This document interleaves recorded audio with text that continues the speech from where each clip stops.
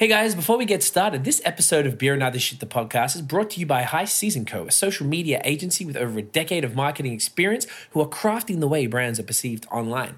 These guys aren't just marketers, they're liquid enthusiasts, craft beer nerds, hip-hop heads, and Gary Vee disciples. So is your social media looking tired? Are you having trouble getting to your customers? High Season can make it happen. Check them out, highseasonco.com. That's highseasonco.com. Now let's drink some beers. Are you a brewhead? I'm a brewhead. Are you a brewhead? I'm a brewhead. Y'all are brewheads? Yeah, we brewheads. So pour a glass of craft beer, we can do this. Yeah. What's good, y'all? This is C-Certified Brewhead, and welcome to episode 152 of Beer and Other Shit, the podcast. This evening, we are coming to you live and direct from Montreal, Quebec, once again, and we're doing something a little different tonight. If you've been following, listening, watching over the last couple of years or few years, we have pretty much exclusively focused on brewers and owners and just people in the brewing industry.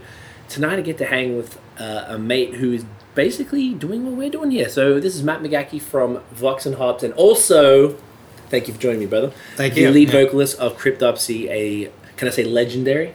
Yeah, some people believe that it's legendary. Yeah. I have been informed by a reliable third party that you are. So, thank you for hanging up, bro. Yeah, it's my honor. It's my honor to be on a Beer and Other Shit podcast. And we recently did Vox and Hops at Pub Brewski. That's correct. Coming out soon. I guess this is going to come out next week, so in about a week's time. I'm hoping to get it out soon. I got a whole bunch of content from Heavy Montreal that I got to dig through first. Yes, I'm gonna get you out shortly thereafter. In its good time. Yes. I hate nothing better than stacking content because it gets stressful. It's better to have more than less. I have luckily never been in the situation where I had to run. Less? Yeah. we actually used to do every 2 weeks. And then it got to the point where we were 6 to 8 months ahead, and people were hollering at us pretty heavy to do podcasts, and we were like, give me, honestly, there's no point, because by the time I do this, every single thing that you're telling me is going to change. Exactly. So I was like, we'll talk later, and that's when we were like, let's do weeklies. And the only thing is that because, actually, you're probably going to come up with the same problem, hopefully you won't, but because it's interview-based, you have to rely on time sensitive availability, where you are, can you get there, like you talk to, and we'll get into the type of people that you're talking to, which are primarily music people for now, and that might change. We're talking to brewers and breweries, and then once you've sort of done them all, I'm getting to critical mass in Montreal, and we don't have a car, so then to get to the other places is a logistical issue. It's a whole entire thing, but we'll get to that. So we have a bunch of fire beers tonight from, I guess, mostly from basically Vermont and Montreal, it seems. Oh, and one from a secret States. from the Denver. Denver specifically, yeah. That's right, it is too. So we're going to start with a Vermont Crispy Boy, because we're going to ease our way into it. So this is a Green State Lager from Zero Gravity in Burlington. Have you been out there? I have not. I have not done the beer mecca Vermont trip yet. You haven't done it yet? No. Being a touring artist, when I come home, my wife likes me to stay home with the kids and to hang out in Montreal. And I'm still getting shivers when I hear airplanes flying, because I did so many flights when I just did my Asian tour that I just don't want to go anywhere. Dude, I relate in a slightly different way, I guess, but it's the same concept. There's only so much travel one can do, and there's nothing better than being home. Yeah, and it's hard on the body, and it's hard on the mind, and it's just nice to be in your own little bubble sometimes. But I absolutely want to go hit up all the Vermont. You definitely need to. You lose your shit once you get like a solid break, and you've sort of recovered from that shock of the planes and stuff. Hopefully, you and the missus can just jump in a whip. It's 2 hours. Yeah, stay a couple nights, and it's incredible. It's amazing. So this is a 4.9. This is their flagship lager. It's a beauty, man. Get in here. Like the color? Cheers. Yeah, it's beautiful, right? Really nice. It's like a dark, like a light it's really haze nice. sort of color. Almost green, sort of. Yeah, you're right. Wow. Adds a little bit of chill haze in there. It smells very European. Very European, right? Czechy. Yeah, definitely. Interesting one about this. Tiff noticed this. It says it's called Green State Lager, but then it says VT Pilsner. Yeah. So I know the lager family, and then it's a Pilsner, but I'm not sure if is it a replication of a Helles Lager or a Czech style Pilsner. It's not very Czechy. I would go more with the Helles. More of a Helles? Yeah. I must admit I don't have the palate to notice as much. Czech tend to be a bit more skunky. Would be from the size, probably. Yeah. Yeah, okay. So it's nice and bitter, crisp. I like it. Yeah. Okay, so a crisp, easy drinking Pilsner beer, noble hops, and Pilsner malt. So now it's saying it's a Pilsner. Okay. So who even knows? The brewer. I hope the brewer. I got to interview them. We went and visit them. They're super dope. You're gonna love them. So anyway, let's get into your beer history, how you got into beer, and then we'll get into the various things that you do. I just mentioned on my episode that's coming out, I guess it's going to be last week at this point, my first memory of beer was walking home from school in the middle of winter, or like early spring, and I was still wearing mittens. I was young. And I picked up this beer bottle that was on the ground outside of a Dairy Queen. And a little bit, it was probably a shitty beer. And it spilt on my mitten, and it smelled so bad. Because my dad never drank, I never had it around me. Right, so that was like my first smell of beer. And then move on many years, I never drank. I started drinking late in high school. I had this, it was a Lucky Lager at a house party when it was garbage. Yeah? Is that still around? No, it's gone. It was gone. They were warm. It was one of those nights, early drinking nights. And then, I would have beer as a tool to get me drunk, as teenagers tend to do. Right, it's like you're not discerning. Yeah, and then playing in Montreal in bars, I started drinking a little bit more different things, getting into... If I wanted to get crazy, I would drink a Unibrew, because it was the artwork sort of brought me towards it, because it was like sort of metal and cool. Definitely is kind of metal, yeah. And the high percentage was very appealing when you don't have too much money. My jam was Les Trois Pistoles, and I still think it's a solid beer. What style is that again? Oh, I don't know. It's a dark. Is it a Belgian? Definitely. I don't know. What is it? It's like 9%, and it was always a mistake if I bought two. I had fun, and then by the end of the second one, I was... Because you're just not used to it. Yes. Like, even now, we'd probably... two back-to-back 9%. It's like, oof. I could probably handle it. Yeah, you could probably handle it. That's true. But it's better to share it, anyway. And then I started playing in Montreal, drinking Boreal's Blonde was like my go-to beer when I would start playing different at Foufs and stuff like that with my first Montreal metal band, 3 Mile Scream. Is that like the Montreal metal venue, would you say? Or Foufs? Yeah. Absolutely. It's the CBGBs of Montreal, of Quebec. Right. Nirvana. There's always this thing that Nirvana played there. Did they really? Yeah, right before Nevermind came out. They played at Foufs? Yeah. Jesus. On that stage. I'm not much has changed. And then I slowly but surely... There's a 12-pack that changed my beer life. Okay. I would go to... I had just moved out with my wife, my then girlfriend, now wife, and I would like to drink beer. I'd go and pick up a 12-pack. It was $13.99 for 12 beers. And for her to not complain too much, there was like an apricot beer, and it was the St. Ambroise mixed pack, which had the Griffins, the 2 Griffins, the red Griffin, and it was the pale ale. And then the pale ale from St. Ambroise, that like soapy, hoppy taste. That's what changed everything. I guess at the time, compared to the shitty macro lagers. Compared to Molson X. Yeah. Right, yeah. And then I just kept getting into that, and then it moved on to Le Castal's Yakima IPA. Nice, that was the absolute pinnacle turning point when I really just started diving into everything that's Quebec craft beer. There was a Simple Malt that had I think it transformed into their black IPA, but they had this Omnius or something. I can't remember what it was called, and I was like, what is this? This is completely different. Right. And then Catherine from Le Castal, because I used to just buy once I discovered Yakima, and I loved it. I just... You were like straight Le Castal. Whatever they put out, I would buy. Right. And they put out this Imperial Russian Stout. Oh, okay. Catherine. Yep. It was amazing. I think it was aged in bourbon barrels or rum barrels. I can't remember the one that I had, and that was out of control. Even more, and they stopped making it. You guys get it back. Yeah, God damn it. Okay. And then just more and more, just being nerdier and nerdier, and following groups such as Capsule Bière. Yeah. Really, just sort of, I'm like a fly on the wall in Capsule Bière. I never say anything, write anything, but I watch. All right, what's going on here? Not so much these days because I'm sort of more involved. Different game. Yeah, so it was just baby steps and learning stuff, and Okay. And then that led you, what made you do the podcast? The podcast came from last year. I was at home with my then 2-year-old daughter. I took a sabbatical from my day job, which is working in a daycare, which is very... Anti-metal, and the complete opposite of being a death metal singer, but it happens to be who I am, my yin and the yang. Right, you need the balance. Of me and my balance. Yeah. So... We don't watch TV with my kids even to this day. Smart. And you should do that with your kids. Absolutely. Your kids will be screen much time too. Smarter. No screen time. Yeah, not at all, right? Okay. They read books, audiobooks. So I started listening to podcasts because the days in the winter would get long, and I discovered podcasts such as Jamie Jaster's show, Off Camera with Sam Rogan, Off Camera with Sam Jones. Sorry. And then the X-Men, because I know the guy that puts it on, so I started checking all that out, and I got into the rabbit hole of discovering.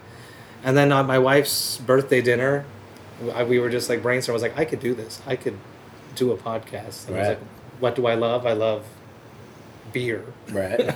Craft beer, and I love metal and talking to people and making connections. So that's really where it just grew from. Nice. When was that? Last year? That was March of last year, or May of last year. And when did you execute? I started putting things together, and I started doing my first interviews at the beginning of August last year. So 1 year ago today. Nice. Yeah. Well done, man. Yeah. I guess the name, did it come pretty organically, or was it... The name came that night with my wife. You're like, all right, I guess it makes sense, right? There was something with my hair. At first it was Vox and Locks, and Locks and Hops, because I have really long hair, but Vox and Hops stuck. I love it. Which, if you're watching, this is the T. This is the, if you're on the podcast, you get this bad boy. Craig's an alumni, so damn right. All my alumni get a shirt. Cool. Now I feel pressure, bro. You should I got like 150. I'm going to have to print up a bunch of stuff. Just make it cheap. Right? Just real cheap. Give them a sticker. Sticker's not a bad idea. Tiff, write that down. Sticker. Not a bad idea. I like that a lot, man. No, it's really sick, and it's cool that we only connected a couple months ago, I guess. But it's cool because I don't get to meet... I can't even think off the top of my head another beer podcaster, really. I don't know too many. Actually, I can think of a couple, but not in around here, not even in Toronto. Like, there's a few people doing it, but it's like... I enjoyed that you are doing it from a metal and beer perspective, and we're doing it came essentially from a sort of hip-hop and beer perspective. So it's kind of like opposite, but not really. Like, it's just from slightly different perspectives, and it's cool because we were just talking earlier, there's not a lot of representation of either of our... What do I call it? I guess hip-hop is a culture. Would you call metal kind of... It is a culture, it's an absolute culture. Yeah. So, like, there's not a ton of... There certainly is some specific places that focus on it, but... For either of us, there's not a ton of representation, but there certainly must be a bunch of metalheads or hip hop heads that are drinking beer that might not have a home where they feel like they can have someone who speaks their language, their slang, the whatever, and understands the culture to talk to them about beer. And then on top of that, there's other people in the culture. I'm sure you probably come across this a lot, where there's, because you're interviewing people in bands, like maybe a lot of them don't even know about craft beer. That's correct. And you're like, hey man, come down for a talk. They don't care. They're just doing press essentially for them. And you're like, hey, this is craft beer. Like, oh. And then you can talk about the beer. They might not have thought about the intricacies of it. Is that accurate? There's a whole bunch of people that I get like a number of things. Like I prefer interviewing people that like craft beer. I feel like I have a better go at it. An easier conversation, especially if I don't know the backstory of the person that I'm interviewing. Right. Which I should, but it tends to happen sometimes that you come unprepared and you just count on your charming wit. Your charming wit and... Conversational skills. Exactly. Just figure it out. And then there's so I appreciate it when they do know craft beer. But it does happen that people don't like craft beer, and I try to show them something that is good, that is something that's easy for them to drink. I'll try to pick like some sort of a blonde or something that's just smooth and not like a big heavy stout or a sour. Not everyone likes the sours right away. It takes time to develop your palate on the sour scale. Yeah, definitely. But what I like really is like getting like metal fans that are writing me that's like, dude, I'm drinking craft beer because of you now. And I get like a bunch of those a week, which is like these metalheads that are coming in because I'm interviewing metal people or because I'm a metal person and they're interested in what I have to say. Right. And they've fallen down the rabbit hole of being a craft beer head. So nice. So I always apologize. I'm like, I'm so sorry. I'm sorry for your liver. I'm sorry for your bank account. Tell your wife that you almost had a house. Almost. It's not happening now. See, that's even cooler, that you're using that platform as a musician side of it to actually get people into beer. I mean, that's super dope. I'm just trying to think how. So they would say be fans of the band. I'm trying to think how either they're fans of the people that I'm interviewing. So follow them and they search their name and they'll be like, oh, they're on Vox and Hops. What the hell is Vox and Hops? And then they'll be like, oh shit, he's talking to this guy about beer. Oh, this guy, he's in this band. Oh wow. Yeah. And then you have instant credibility to the metalheads. That's correct. Is that accurate? Okay. And then they're like, all right, well, there's two people who I fuck with. and they're drinking good beer, so let me try one out. Yeah, and craft beer is much more available now. Particularly if you're, I guess the people that you're referring to are kind of all across the world, or are they? I all across the world because you guys do tour everywhere. Yeah. So that's because I was going to say in the States, it's like I dare you to go somewhere and not find good beer. Yeah, like it's really fun on tour. Yeah, yeah, right. Yeah. We were talking when we were doing Vox and Huss. I think it's extra cool that you are able to. I don't know how do you finesse, like you basically get fans who come to the shows and they bring you beer and they get stoked because they get to meet you guys and come backstage probably or something, right? I have a driver I got to give a big shout out. It's Donnie Hill. Shout out to you. It was your idea. Yeah. He hit me up before the tour and he said, have you ever thought of asking fans to bring you craft beer? Because he knew that I had the podcast and I was like just being nice to him and offering to bring him beer. And he was like, have you ever thought get them to bring you beer. Get them to bring you beer, and then you give them guest lists, and there's no like obligation to hanging out because I can't say. Oh, the venue, your time. The venue, my time. Some of my members are not as conversational as me. Right. So I always tend to try to hang out with them. I don't promise that I'll drink a beer with them. Right. It happens sometimes, but it was crazy. Some nights were, like when Denver, in particular, I had cases of beer. That's sick. Which is very cool. Yeah. Particularly in a place like that as well. Yeah. Did you get to go to when you toured, did you get to go to breweries all the time? Previous tour I did, before I started the podcast and I was like really getting into craft beer, I mapped out in every city a brewery that I could walk to. From the venue? From the venue. Yeah, the venue. So we were in a tour bus on that one, so... Right. Okay, yeah. So you just go to the venue. So I would show the venue. We don't even have to sound check because we weren't headlining. So I had all day to do nothing. I would do like my workout, and then I would walk and drink some beer. Someday other members would join me. Most of the time it would be by myself. And that's sick. Yeah. So you kind of got to explore a little bit. But now I want to do what you guys are doing when you go around and interview some brewers. Man, it's the way to go. But now I do interviews with people normally because I interview the whole touring package most of the time. Right. That's how I get so much content. I'm on tour with like 4 or 5 bands. I get 4 or 5 interviews right there. Right. Easily. One person per band? Or would you get sometimes the whole band I would do. No, I like doing the beer person. I would like to have the beer person or the most famous one. Of course. Yeah. Hey man, or them both. Yeah. Or both. Because it's 2 different conversations. In That's very true. Yeah. And it's all about clicks. It's at the end of the day, right? And that's who people want to hear talk. So it is what it is, and they know that. I'm sure the bassist is like, cool, bro. I'm just getting my money on after do shit. Bassists are cool. Bassists are cool as that. But like, they're rarely the ones that are going to get talked. So I feel like bassists get fronted on the most. They do. But in metal, bassists are superstars just as much. Really? As the rest. Oh yeah, because you got to keep up with the rest of the players. They got to be. You can't be messing around. Yeah. Shout out to my bassist, Ollie Pinard, Vox and Hops alumni. You know, nice. You had the whole band on. I have had everyone except for my drummer, which is you're coming up, Flo. I'm gonna get you.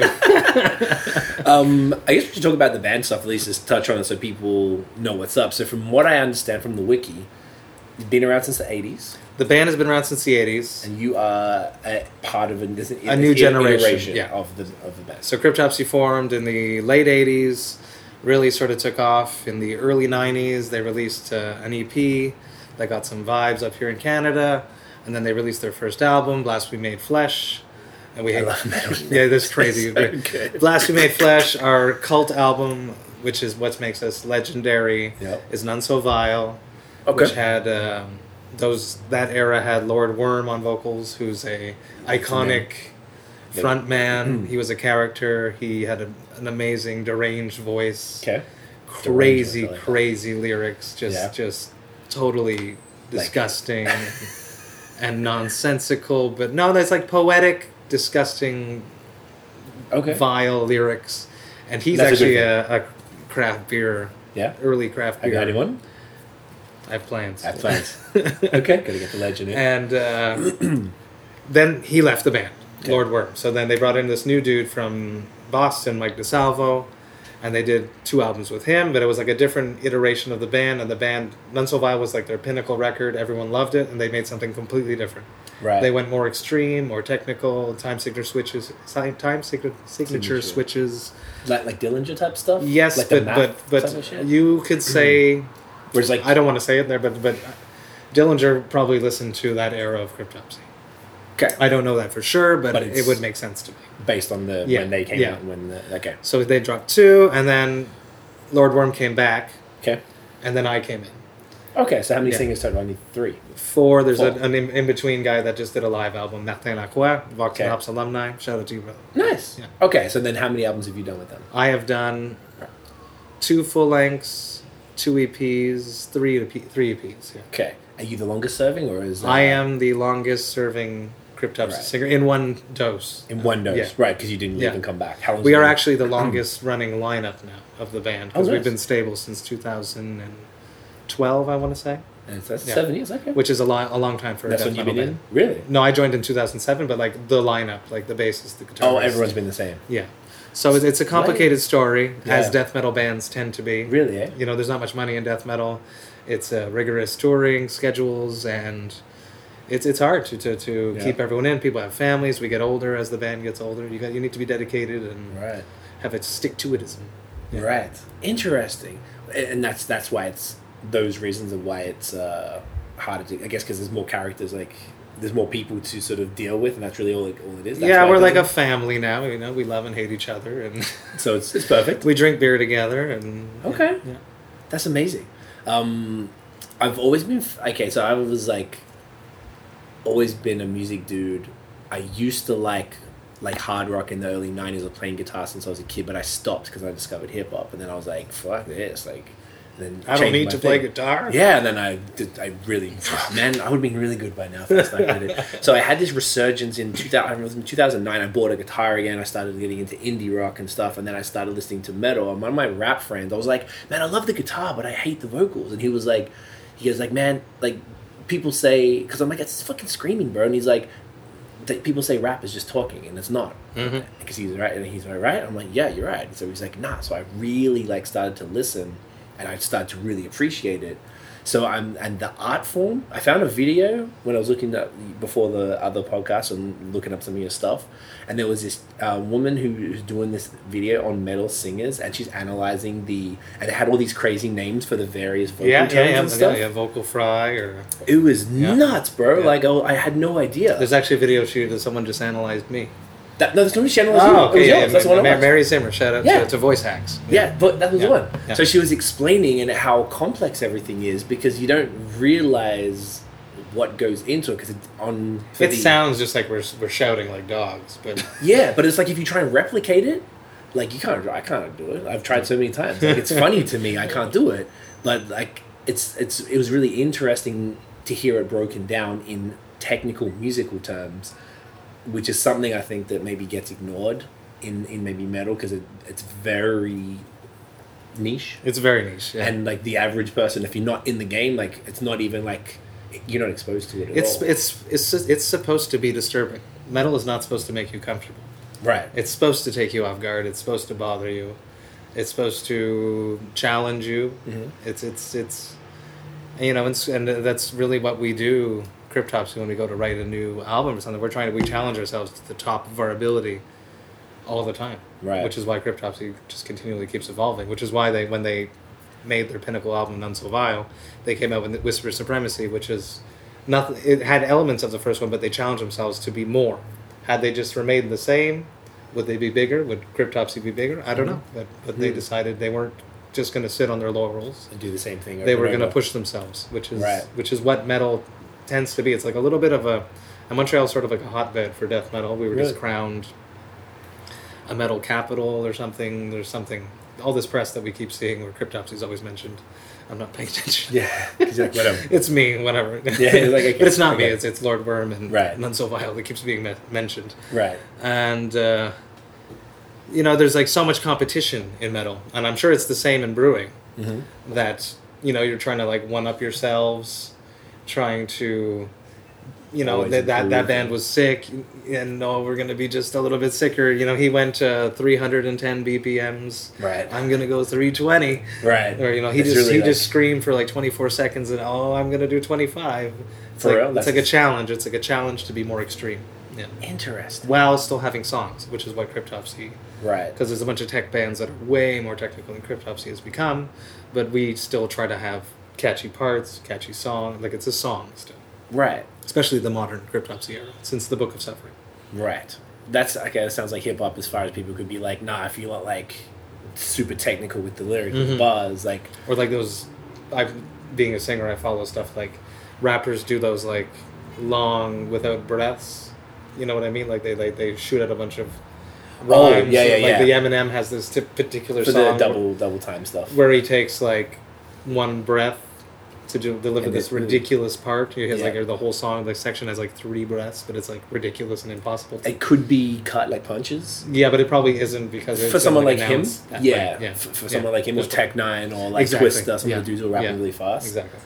Because it's almost like this technical, and then there's like some people like forget like the rapidy raps, or just we always joke about it like. So it's cool as a lyricist, like a rapper. I'm like, I look at that, I'm like, fuck, that's crazy. Like, how do they do that? But at the end of the day, it doesn't always make for a good song. It's like just how fast and how many words you can fit in. It doesn't make it better. It's probably, I'm sure there's equivalent people like, oh, these guys are not tech enough. Like, they need to be more. Like, no one is ever satisfied.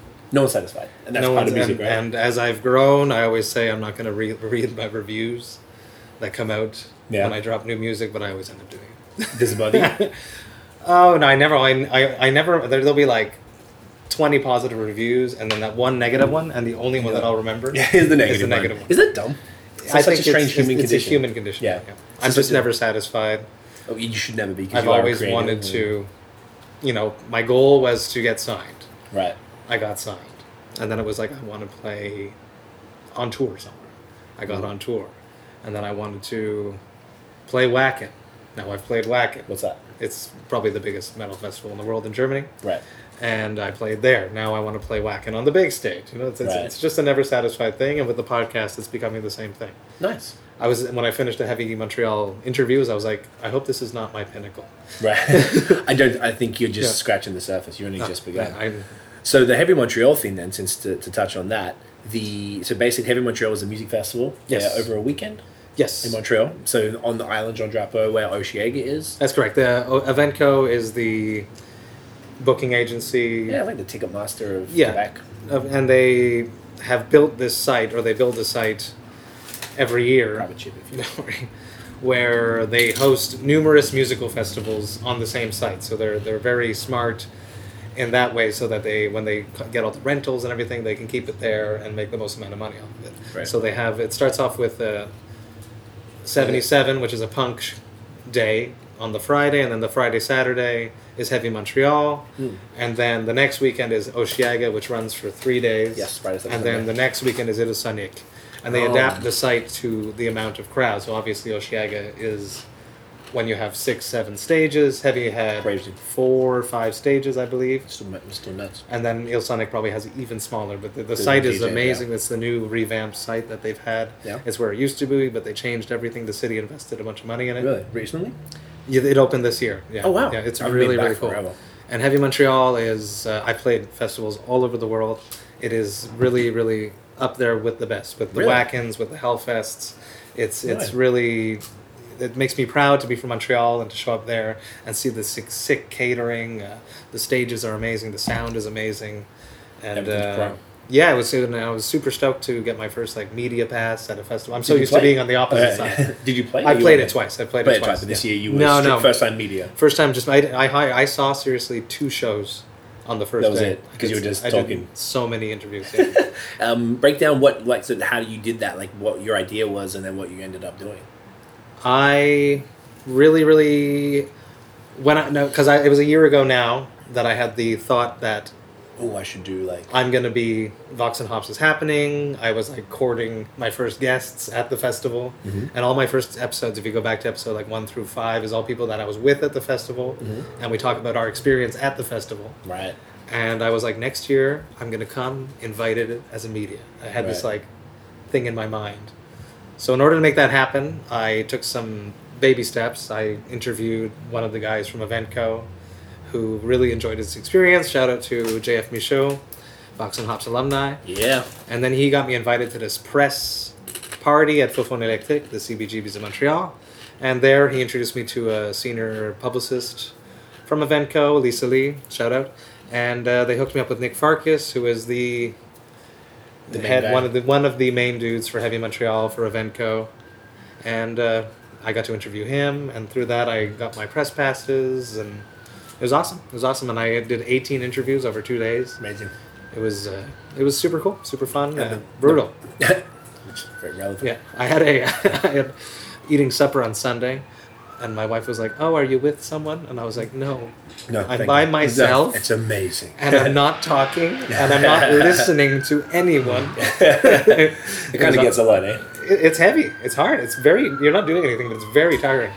We do back-to-back podcasts. Sometimes when we do the tourism stuff and we don't travel, fuck man, 2 podcasts in a day, like.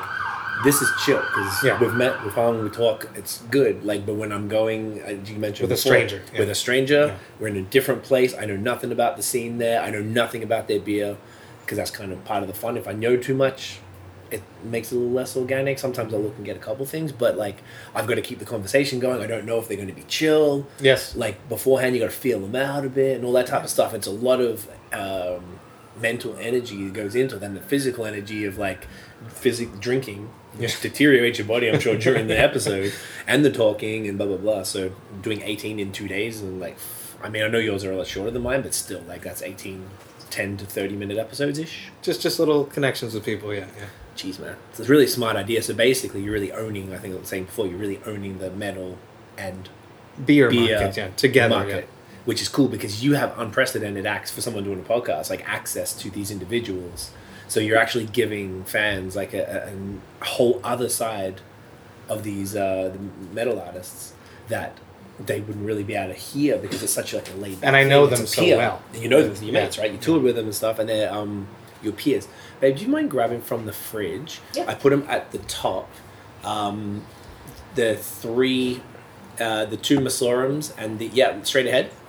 So the 3 left one, the pink one on the left, and the one next to it. Green Empire? Yeah, that'll do for now. Thank you so much.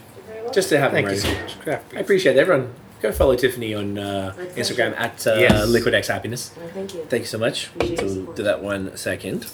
No, man. Have you ever had like a situation where it's just gone wrong, like where the guys or girl, the brewer's in a bad mood and? No. Do you know? Okay, so this is what I'm thinking. That's a really have you? That's the one's coming out this week. That you had they just weren't feeling it? I don't know. I think it's just if it's an act or if it's just they're just assholes. I don't want to say that, but they weren't the most fun interview.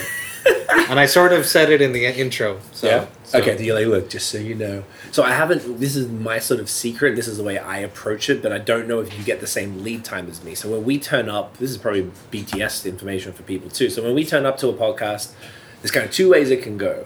They already know who we are, or they have no fucking clue, and someone else set it up. So sometimes I speak directly to the owner or the brewer prior, and they set it up, they know who we are, they're excited to have us. Sometimes you either go direct to them, they're like, sure, whatever, or it's like a marketing person or somebody else in the business who makes the decision. We've got there before, and people are like, hey, so, what is this, sorry? It's a what? A podcast. What's that? How long?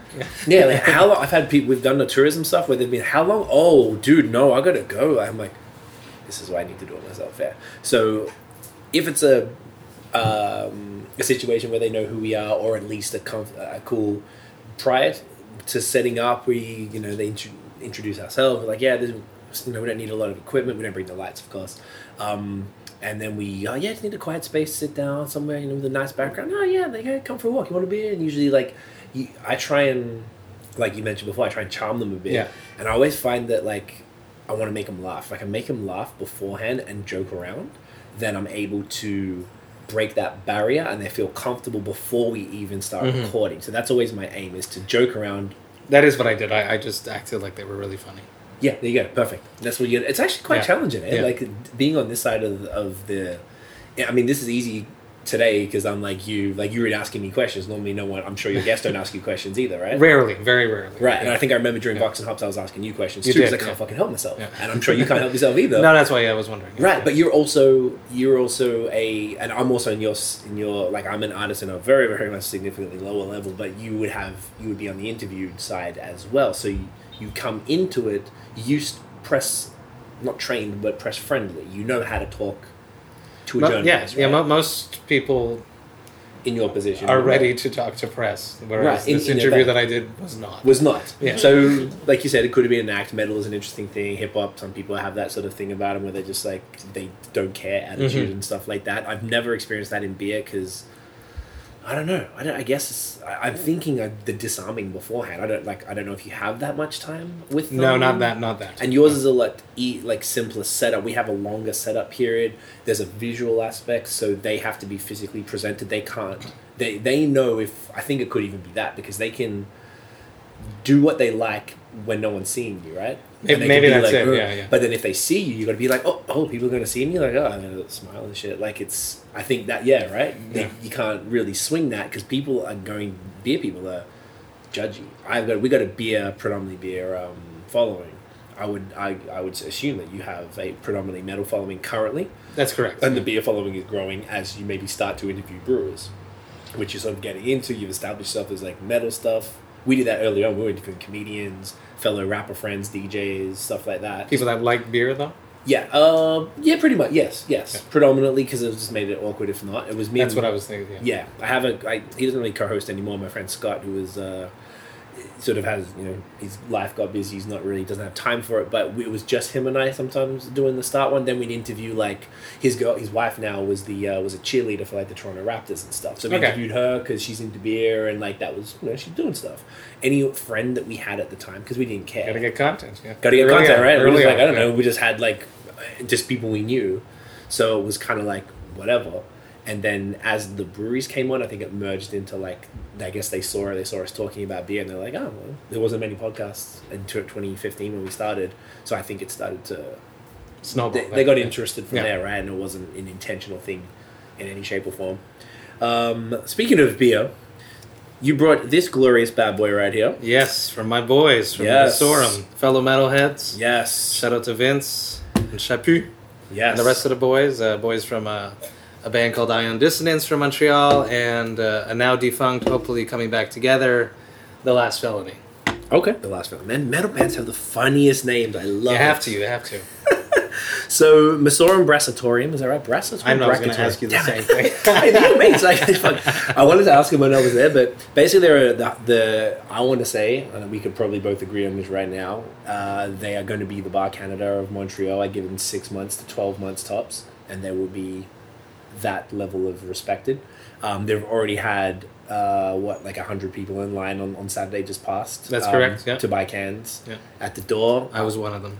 You're one? Forgot. I know you boys. Go and support. From now on, I'm just going to write them the week before. Yeah, like Friday. Guys, come on. Can I just come on Friday and pick up my cans? Jesus Christ. That's the perks of this stuff, right? So they opened, I want to say 3 Saturdays ago. That's correct. This weekend will be a month, I believe. Yeah. I went on the 2nd. I think you went on the first one. The first and the third. Yeah. We just missed each other, of course. So I went and checked it out. I'd heard fantastic things. The space is gorgeous. Yeah. A great warehouse. What's homie's name? Who's the designer? I don't know. Don't know him? Okay, I wasn't sure that was I'm sure I know them, but... The shaved, short dark hair. It's good to see you. Yeah. We'll tell you about that later, guys. He was the design, the fact that the color of he said it was actually from the water tower, that teal or turquoise, whatever it is, matches the tables, matches the tap handles, matches the accents in the thing. I don't think it's on every It's not on this sucker, But the branding is exceptional. I love it's metal a little bit. Yeah, it's a little bit. This says metal to me. The name is weird and metally to me. Yeah, OK L'Enfer. What does that mean? OK L'Enfer means OK Hell. Ah, there you go. Yeah, L'Enfer is hell. So the only criticism that people had of them, and that I had early on, I think they're quite aware of it because I spoke to Vincent there as well, is that their beer is a little green, and we were discussing what that meant. Which is essentially it just tasted like it's either too much yeast burn or hop burn. Like it's a little bit of a little harsh on the throat. That would be because they canned it too soon, or potentially, they served it to the public too soon. Probably served it too soon, or Vincent said they're still dialing it in. Okay. So I'm still getting used to the system. And I completely understand. I think I heard someone say or comment on Facebook that they we had to open. So I think there was probably on Instagram. Yeah. Was on Instagram. Okay, so that they were. I'm sure there was a ton of money going into that thing. We were just talking about it. So of course they want to start to see a return on their investment and get people in the door, even if the beer isn't quite up to scratch. It's like to me, this is everything. I've been begging for this place to open, dude. Like, all of our content, I've been like, we need a Bar Canada in Montreal. There's a reason they can sell out every time. There's a reason why you can't get haze after a day or two. 24 to 48 hours it lasts in any depth and it's gone. Whether it's the Boreal stuff, whatever, anytime there's any hype stuff. So these guys, Vincent said, and this is what I love him, he said he only going to do IPAs, like hazy IPA in New England. They're doing some sours, and they're going to do some barrel-aged stuff, stouts, and we asked him if he's going to do a Pilsner, and he said yes. Oh, so cool. That's it. He said no brown ales, no red ales, none of that He's stuff. only going to do, he said other people do that really well. Yeah. It was a respectful thing. Stick to what I do well. And I'm like, that's basically the things that I drink, so I'm like, thank you, sir. There's no lactose in this. No lactose in this one. Lactose. No, but I feel like they're the type that are going to do. I didn't ask them about lactose, but I feel like they will. I think they will. I feel like they will. So thank you so much for bringing this. Now, this was from the first week. That's correct. So now it is officially almost 4 weeks old. Yeah. So we'll see. This was a can that people were saying was a little green still. Being that it's 4 weeks old, I did even hear that after, say, a week, it had improved. So, and look, that's not even saying in any shape or form that it was bad. It was just like, it just seemed a little early, because some people like their IPAs. Getting these eyes not too bad. I'm all about equality, man. I like it. Thank you so much. I appreciate it. Color's beautiful. Color is great. Milky haze. Nice and haze. By the way, this is double dry hopped IPA at 6%. I'm not particularly sure what the hops are. No, I remember. There's 3 of them. I can't remember. 3? Oh, it smells great. Yeah. Really tropical, really fruity. Yeah, the color is beautiful. Cheers. All right, mate. Cheers. Get in ya. Okay. So it's definitely improved. See that, like, right in the back. See, it's chalky. Yeah. Real chalky. This is very Burlington beer color. Like, very much like their IPAs. I know that they made a bunch of trips down into Vermont. Oh, yeah, he said that's what he's completely inspired by. That's why I'm so happy it's here. It makes so much sense. Babe, do you want to try this? Because you haven't tried them yet. That's good. This is definitely, like, I feel like it's improved a bit. I feel like it's still a little bit, I guess, like acidy, stingy in the back. Yeah, but man, it's early days. This is why, yes, right? Yeah, I feel like this is like, I told him, I thought, bro, because I knew him. I was like, dude, whenever you're ready to do a podcast, he's like, I'm crazy right now trying to keep up, but like, I was like, look, and I hit him up, so like, yo, just let me know I'm here. So I'm happy that he didn't want to do it right now, because Tiff, I was going to hit them up before I knew that it was him, and she was like, just give them time. Yeah. Just go see. So I went down. I had a friend who worked at Dominion City, in Ottawa, and he came down. So I was like, dude, there's this new brewery, like, let's go. So we went, and that's when I realized I saw everybody, and and I drank everything they had, and I was like, all right, this is what everyone said about them, which seemed accurate. They need a little more time, but from what I can see, the potential is insane. Is Bar Canada level insane? Yeah. But this is fantastic. This is a great beer. Proud of the boys. Yeah, man. I'm just, I think it's really dope. I think it was like ballsy in a Quebec scene that is a little more traditional overall. But everyone wants these. But no one will admit it. Yeah. And that's the thing. Why do you think that? Because Quebec is a little sometimes stuck in their ways, and brewers have told me that, and then some of them who are frustrated with that, with the scene, some of them who are the ones that are stuck in their ways are very self-aware that they are. Look, man, we just like Saisons and... It's like a heavy Saison market. Yeah, and it's one of my least favorite styles, to be honest. So, like, I don't really go out, if I'm honest, I don't go out in Montreal for beer. As you've seen, I bring beer from everywhere else, and I would go here and I'll buy beer or whatever if I need to, and that's kind of how I would drink, because I know I can't get this. But now there's Masorum, and unfortunately it's only went from 1 to 2 days now, so that's a good sign. That's correct. But if I'm going to go out, I'd probably just wait till Friday or Saturday and go there. It's going to open. It's going to open. Everyone should go check it out. Yeah, and it's just in... is it Point St. Charles, or is it... It's south. It's no, it's not. Just over, it's Point St. Charles. And so it's south of the canal. Yes, just over the canal from, not too far from St. Ambroise, if I'm not mistaken. Yeah, it's a little bit closer to Montreal than St. Ambroise. Yes, on the opposite side. On the other side, and there's like a little bridge and stuff there. Pretty close. It wasn't too expensive in an Uber from downtown or whatever. Yeah, and it's totally you walkable. You could walk from St. Henry. Oh, St. Henry? Yeah. Oh, that's where it is. Yeah, 18-minute walk or something from St. Henry. That's not bad. No, it's really not bad. Yeah, it'd be a little rough in the winter. I think you just jump in Uber. Yeah. In summer, mate, we've got another month and a bit probably. So, I'm just so happy that they came out, and then they're all super cool. Everyone's super cool. So I'm excited to see what they do.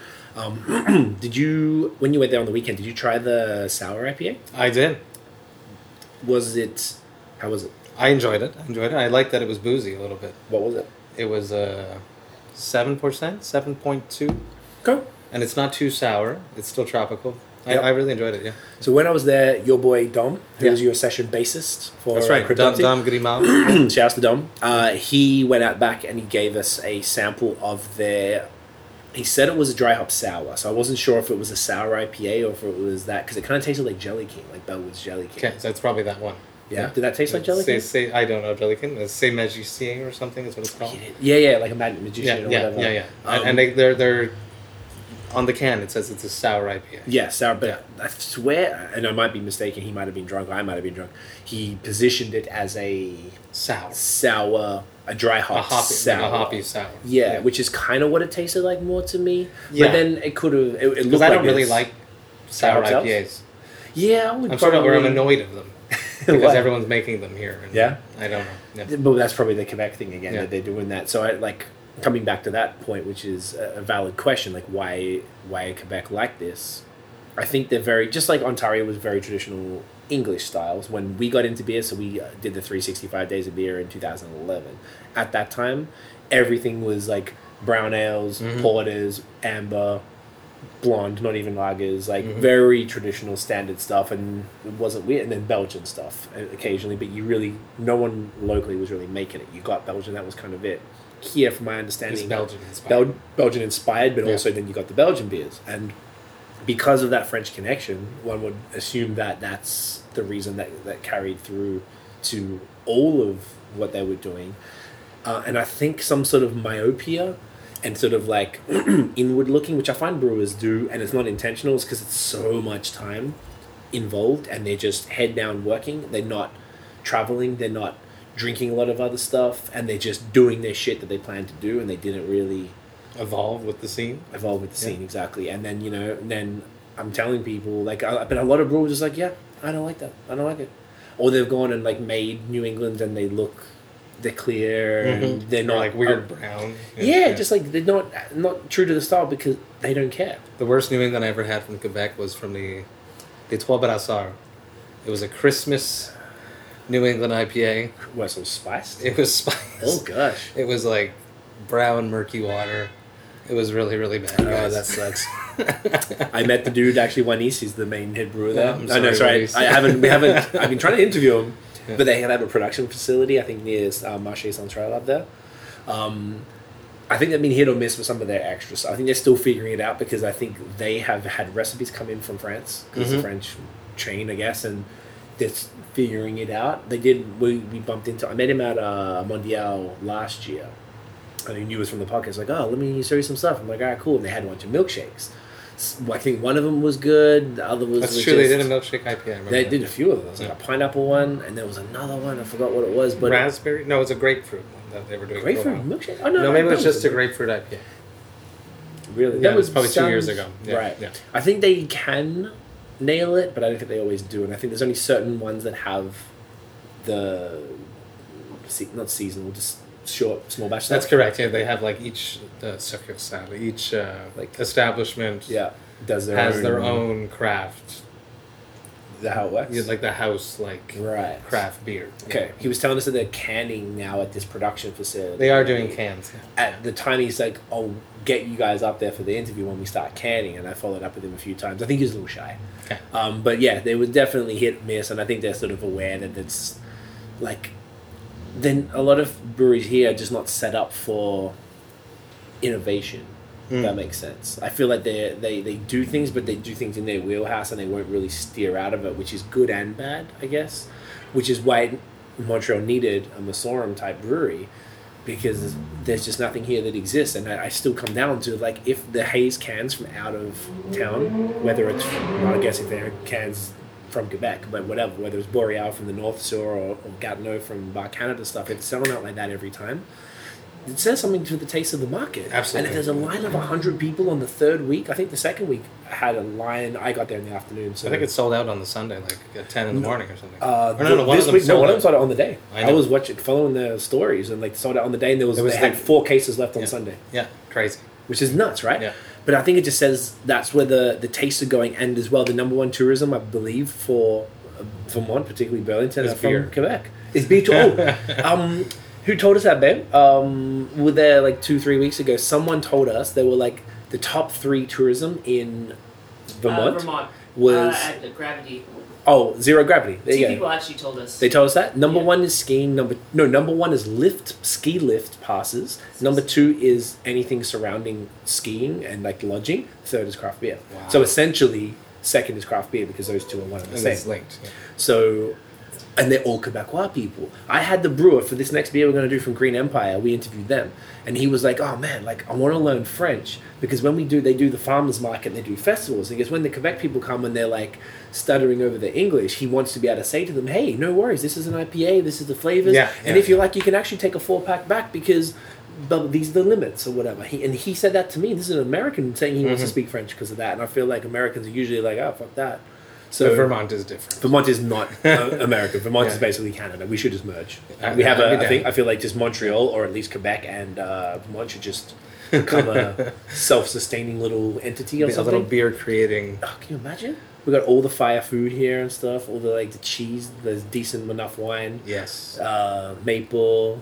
Ooh, farm to table stuff. Ooh, stop it. But yeah, so there's it's a huge thing, right? So if Quebec folks, I know some people that I follow online that. There's this one dude specifically. Shout out to Louis Philippe. He's amazing. This dude, I don't know really anybody who's drank more unique beers than me. This guy's had double what I've had, and every single beer I've had, he's checked into it, and there's a comment. Every beer festival, he's there. Every time, every weekend, I swear they go to Foam and they go to everything, every release, every weekend. It's the dedication, and he's not overweight. It's amazing. He's a miracle human. But, and just for the amount of stuff, like, that's what they do, and he's a francophone, and I know some of his friends and stuff, and they do it all the time. So if they're going to Vermont and spending all that money that could have been spent locally, I mean, this is hopefully going to be a part of that, and hopefully attract more brewers from Vermont. What I've been trying to do and then you're going to see this as you start to get into the beer world more with your interviews, is that I'm trying to leverage my network to be like, all right, I want to be a connector. Who do you need to know? Yes. Oh, because that's what podcasting is. It's just connection. Connecting. Yeah. And like, if we can connect, say, brewers out there, I'm like, oh man, you need to come up and do some collabs. Please come up and do some collabs for us because we can drink it there because the laws are ridiculous. Yes. And trying to encourage some sort of cross-border collabs and stuff like that, both sides of the game, to just really get it, because I feel like they all visit, but no one's really collaborating. Yeah, I agree. Have you noticed that? Yes, like, I just feel like there's not a ton. So I feel like as time goes and as you sort of travel more and you interview people and stuff, I think that's something that we can contribute. We can give that back to the community as podcasters who talk to these people. That's like a gift that we're able to provide. I think it's kind of dope. Absolutely. Yeah. Always keep checking, make sure it's recording. Yes. Yes. Right. I'm always paranoid as hell. Yeah, I'm really enjoying this now. It's good. So it's like, I feel like with this stuff, it hits you at first. This is certainly a lot more softer than it was. But it's like the more you drink, it's like, well, you kind of Me like too, but I agree with that. Yeah, get used to it, right? It's just good like that. It's definitely drinkable. I can drink quite a few of them. Yeah. Oh, for sure. And this is only what was it? Sorry, 6.5. I want to say 6.5. Yeah. So this one's an IPA. When I went, they had 2 pale ales, 2 IPAs, and one of the other ones you brought was one of the new ones, which is a what would you that double after this, the double IPA. Yes. Was that one? Which is sneaky. Yeah. 8.5%. It's but you don't taste it.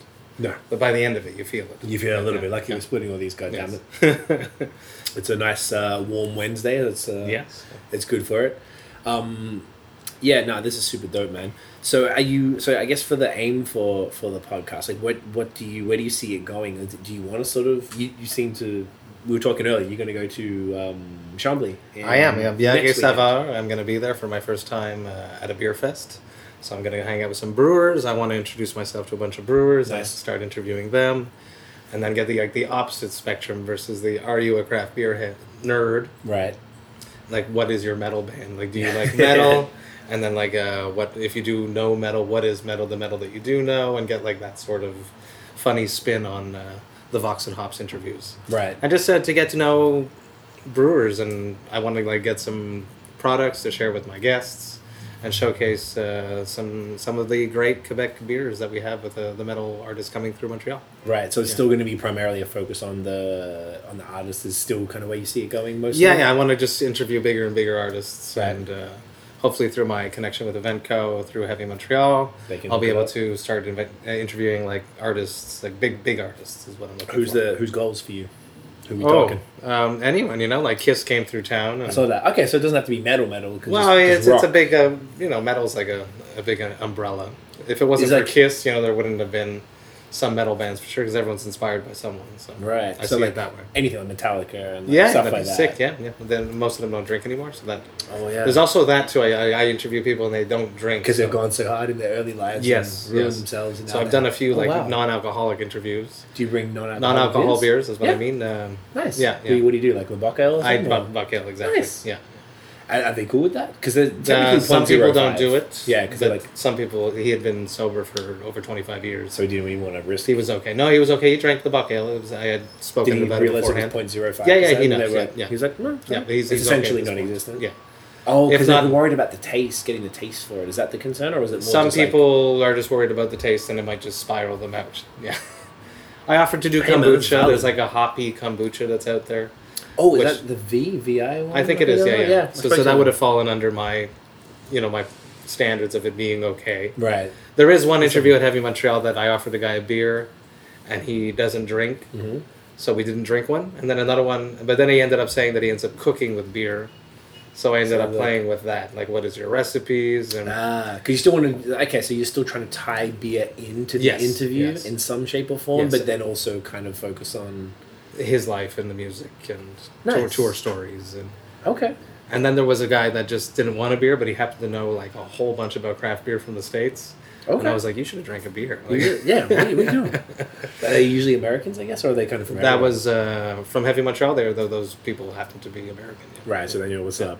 Do you have like an ultimate, like, if you could interview someone, like who is like your number one? Well, Dave Woody was my number one for Municipal Waste, but I just did him, so I'm stoked about that. That's dope. There's the sky is the limit. I just want to sit down and talk to people. It'd be cool to talk to someone like from Slipknot, from, I'm a huge Tool fan. Right. If I could ever get Maynard, I know he's more into wine, but he has a winery, doesn't he? He does, so I'd love to chat with him. Mike Patton would be of course, he's the guy. Super, super cool when Mr. Bungle's doing that reunion. Yeah. I didn't get tickets, but it's okay. Crazy. So that band, does people care about that band, eh?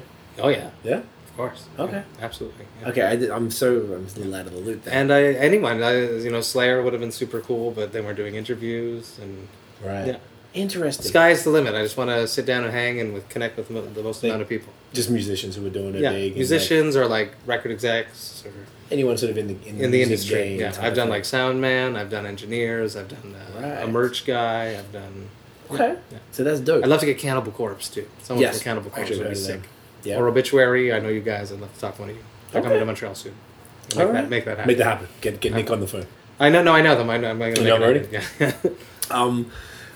So, in high school, I was like the token rap dude, and all my friends were metalheads, but they were listening to like the Norwegian black metal stuff, like Satyricon. Yeah, I played with them. Yeah. What's the other dude? There was a guy, Devin Townsend, strappy young lad. Yeah, I love him. And they were like, they used to, and this is why I'm just curious. This is sort of like coming back to the earlier thing about people being funny about like lyrics or technical stuff.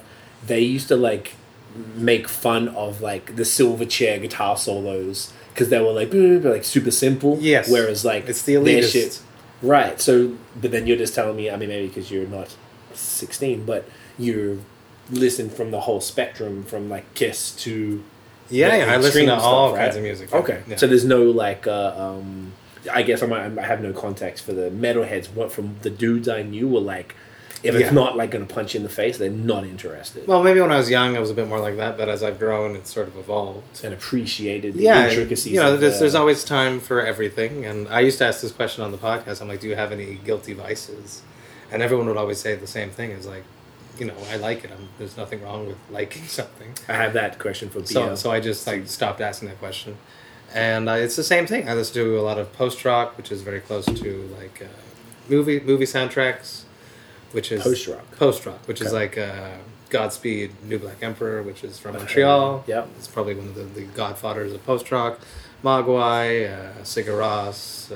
Radiohead is sort of falls. Okay. It's not post-rock, but there's moments of it that is.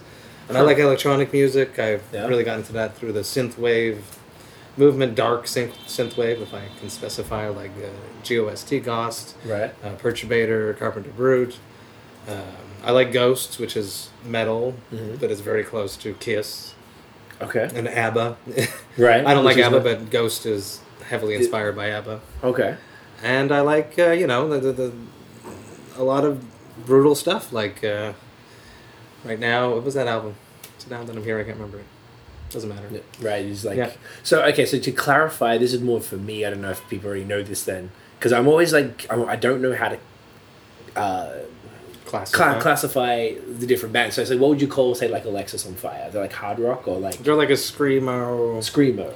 Because they've got Dallas. But then they've gotten more hard rock. Probably later in their slowing down. So earlier stuff was a bit harder. Yeah. Okay. So then we were talking about this last time. Like one of my favorite bands was two of them were Born of Osiris and Pale Maya. Yeah. How would you? What would you call them?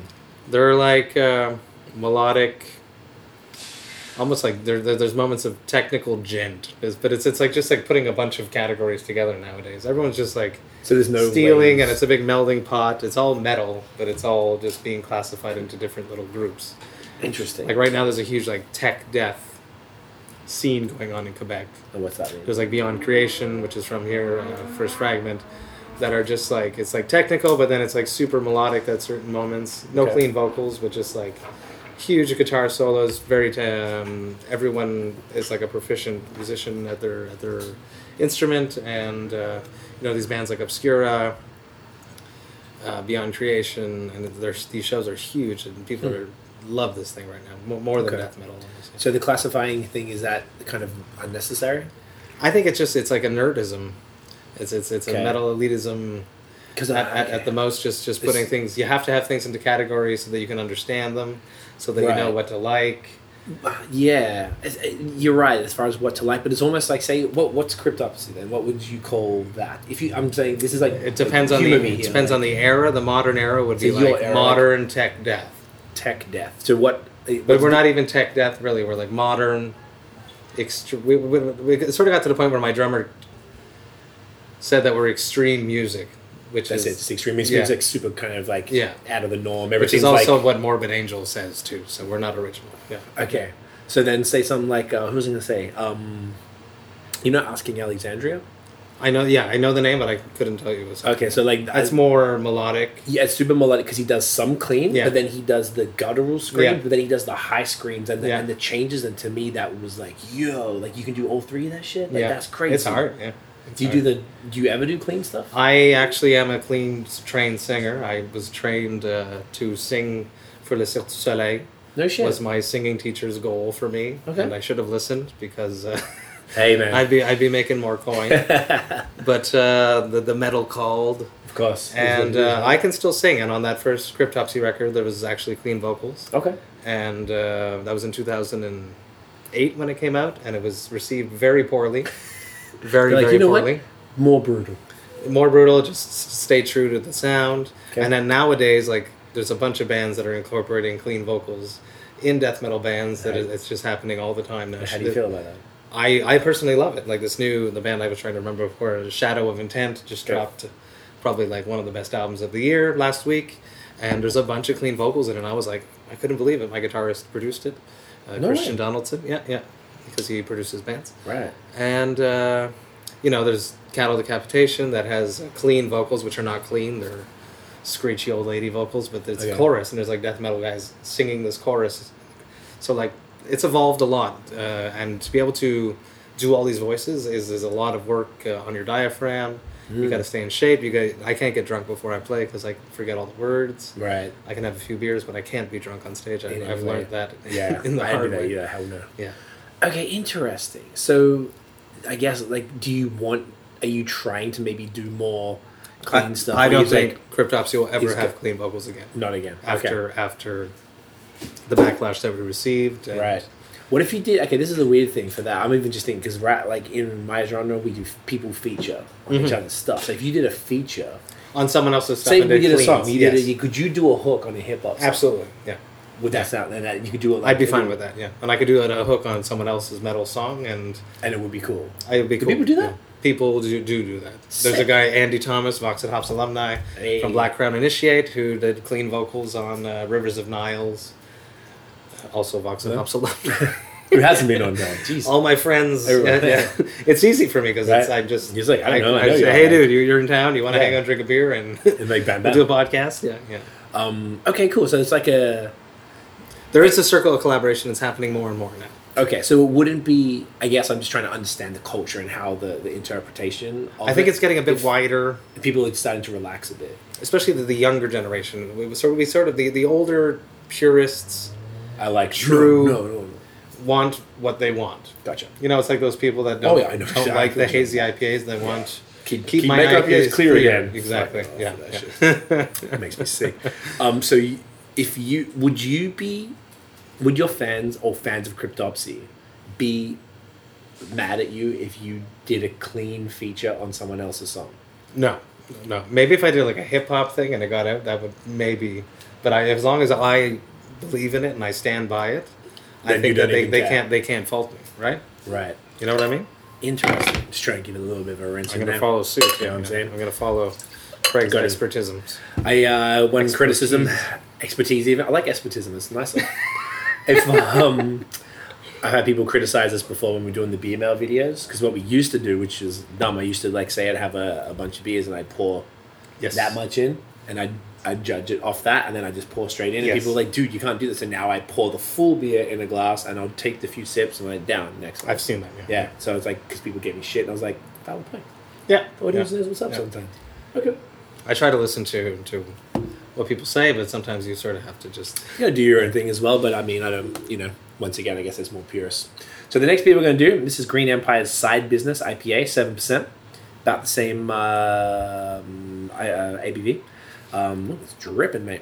Yeah, these guys are super dope. This was episode 150, actually. I find it baffling that you seem to remember the episode names. Yes. I got a little bit of OCD, so I remember some stuff. Because I can't remember. I don't remember anything. What episodes people do you know, I think why, potentially for you, my theory is, we were talking earlier and we're like, oh yeah, what episode is the one that we did? And you're like, oh, I don't know yet because we're going to do it. And I think that's why. Okay. When I record, if you notice at the start, I'm like, welcome to episode whatever. Yes. 152 is this one. But I had a thing where like Scott, my friend, was like... Smell this one. Yeah. A little less hazy than I thought. Because when we drank them with the podcast, we had these like tiny little... taster glasses that we were all sort of doing it, so I actually haven't even had, because we've been so crazy trying to catch up with all the beer mails I had to do, I haven't even had time to enjoy the beer, so I wanted to make sure I showcased them here. So this is 7% IPA. It smells a little dank, actually. I like it. Yeah, this is their flagship, they said. Cheers. Right, get in here. Cheers. I like that, get it in you. All right. Nice, definitely much more balanced. Yeah. It's smoother. Definitely smooth, but I like that it's completely... different to the L'Enfer there. It's a little bit of the burn thing right at the end, like the sip there, but a touch, right? But different. Way. This is 100% more definitely a dank beer. I didn't realize. Nice. Yeah, they had we had 4 different beers from them. I thought this was the key one to put now. Really good. Right. Yeah. Super impressed. Take notes, Quebec. Right? God damn it. Well, they get it. That's what the Storm's doing. They go down to Vermont and they're doing it. Yeah, these guys, strangely, we interviewed a cider maker called Stowe Cider in Stowe, Vermont, which is The Alchemist. They reached out, I think it was last year, maybe 2017, I don't even know. And they were like, I was like, do you want to do cider? Like, because we did one winery, and the winery called Rosewood in Niagara, it was episode 70. They are the gods, the best wine I've ever had in my entire life. They collaborate with a lot of breweries, so they send the must They're also a honey maker, so they send Niagara honey and stuff. So we did them. We did the cider company. They had a growler from these guys, I think before they were canning. They have I thought I'd bust out the higher ABV. They have a hemp pale ale called Chill Session. So they had that. I was like, okay.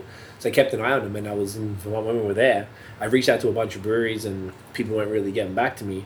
And we're in a store, and I saw their cans. I was gonna hit them up, but I was like, I don't want to hit up 13 people at once in case someone got back to me. Yes. Try and just do a couple at a time.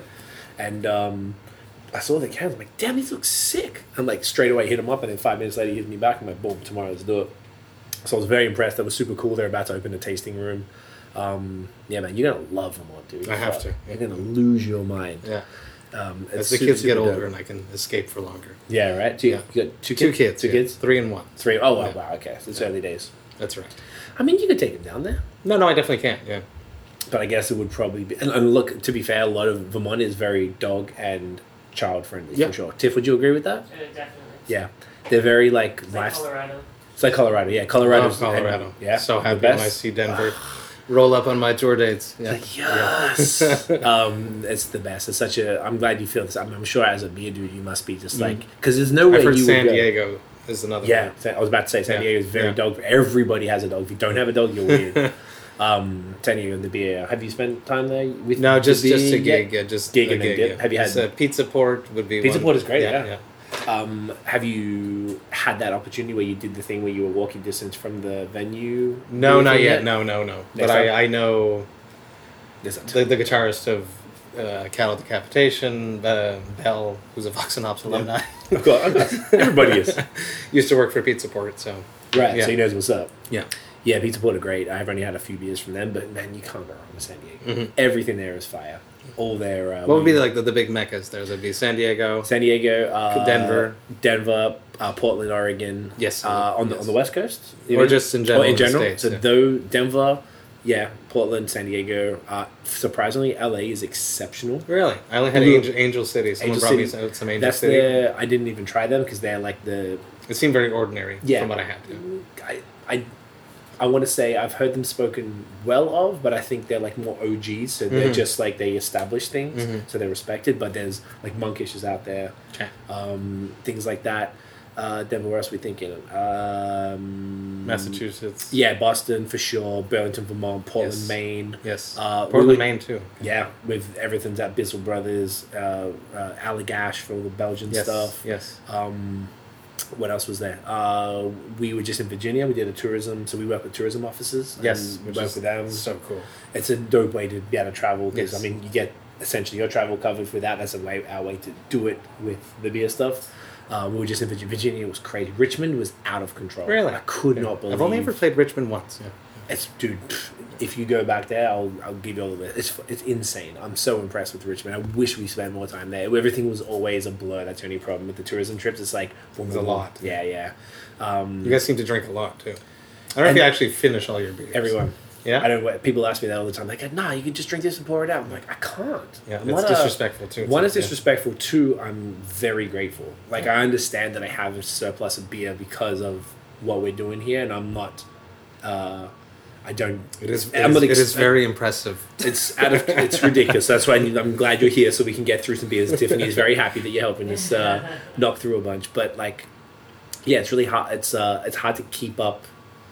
No, sorry. Okay. So if you go to a brewery, when you start interviewing brewers, they'll be like this. Like we went to Casey. Are you familiar with Casey Brewing? No. Casey, one of the, I would argue, they do only barrels, a blendery essentially. Ooh. He just started making his own water. He's a hip hop dude too, which blew my mind. All his fermenters were named after rappers like Rakim and Q-Tip. Like in the back, because you have to name them all, and they were all rappers and produced Pete Rock or whatever. That's funny. They're producers and rappers, funny. Which is even better. It'd be even funny if it was all producers. Is that idea? That's what you're saying. So he was a dude from I want to say somewhere in Ontario, and his family moved to Colorado, so we stayed out there. We did it. We kind of fit it in. He was a big deal. He does because it's all blended and it's all barrel aged. Like that world is like the lambic kind of people who are like fetishize this shit. We drank with him, and I was so excited to be there and have some of his time. He was we had like 4 bottles. They're all corked 750s, so we'd drink them between the 3 of us. Bam, bam, pour them. Say he had this much left. He'd just throw it out, get the next bottle, wash out the glass, throw that out, and then I was like, dude, he's like, there's plenty of that where I came from. Wow. I'm like, that was my one where I couldn't even deal watching. I was like, oh, there's absolutely no way. like whilst I get it, I'm not going to participate in that behavior. The only time I ever drain pour is if it's like it's undrinkable. Yeah, and it's not. I don't get bad beer generally, but if it's just something that I just can't do, like a lot of the Belgian stuff, there's some stuff I've had to just like I can't do this. Like I'm just not like it's just not for you. Yeah, like Clovey, Belgian wits or like wheat beers and stuff like that. I can't fuck with, so I'll do that. And like if I'm going to be honest, those are the ones I would probably drain pour, but. You're not going to catch me drain pouring a hazy IPA if it's good or anything like that. So that is just to get your review and move on. Yeah, people have told me. One of my friends, shouts to Noah from Beerers, and he is one of the Quebec's prominent. I just met you. You met Noah? Yeah. Oh shit! Because he was at that. He was telling me about you. Yes. Yeah. So Noah's like one of my. I speak to him literally every day. He's the fucking man. You should totally have him on as well. I've asked him to. Yeah, good. I told him about. I said, dude, trust me, man, he's the fucking dude. He is. So he always tells me to do that. Because he gets way more than me even. Like he's like the. He told me his like friends and like go pick it up for him. Yeah, because he lives in the deep burb. He lives in like Il Perot. Yeah. And he's got kids. It's kind of like a pretty strict schedule. He doesn't have a lot of freedom to get out and do it. So he has people pick it up for him, or he they send it to him or whatever. So that's what he would do. If he's not into it, he's like, oh man, just take do your sip, review it, and throw it. I'm like, fuck, bro. I'm like, no. I like beer, so same. I want to drink it. Yeah. I don't want to waste it. That's why I was sorry because I didn't drink for 9 days. Last night I had a beer, first time. That's why I cancelled on you last week. Apologies again. It's okay. Wanted to be on my game, but it was really nice to have that break. But the whole time I'm just thinking of this. I'm like, every time I open the fridge, I'm like, fuck. It's just like, fuck. I got so much work to do. Do you see the beers as work too? Though? Yes, that's my problem now. Yeah. It's 100% at work. Yeah. Now it's not pleasurable. Do you go buy beer though? No, very rarely. If I'm going to be honest. If there's like a hype on something, maybe. So if I went to Masorum, the reason I didn't buy when I went was because I tried them all, and then I have this much right now. So I was like, if I come home with beer, Tiffany's going to be like, "What are you doing?" I traded my friend that I gave him double what he gave me intentionally, so I could just take it because I had like excess. But I do buy beer if it's hype. So say if like Bar Canada do a drop or something, and I'm in Montreal because I've been traveling so much. Like I bought a bunch. We're in Virginia. Every podcast would let us go with a bunch. Yes. We're in Vermont. Like Green Empire was super generous, and we got some other stuff from 14th Star. They gave us some shit and like whatever. But I didn't buy anything in Vermont. But I went to Foam and I bought. We could actually have a Foam beer. Have you had Foam? I have never had a Foam, but I've heard many good things. I've got something there. Love to bless you. Yes. Love to share that. It's beautiful. But they, we have to drink faster. We're talking so much. I mean, it's because I'm making you talk. No, it's okay. I know. I feel like it's your podcast. Why am I talking? The problem with the excess is, so I feel like I'm sort of like conscious. If I go and buy this, I'm like, I have to 4. If you're going to buy 4, I don't want 4 of anything. It's a commitment. Yeah, I don't want 4 of anything unless I'm trading. That's when I went to Masorum, I was like, what's the limit? Yeah. And because he's like, oh no, he's like, how many do you want? And I said, well, what's the limit? He said, 3. And I was like, okay. 3 4-packs? Yeah, but I was thinking 3 cans. And I was like, okay, well, give me 3.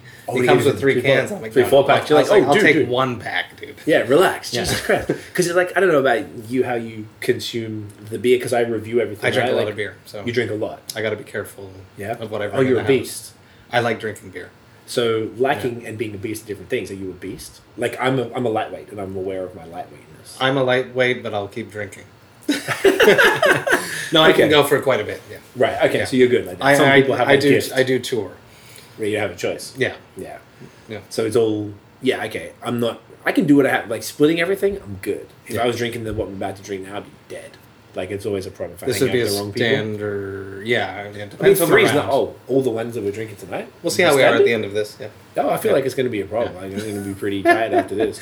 I plan to not do much tomorrow morning. Accordingly. No, absolutely not. Where did you get the Get It In Ya?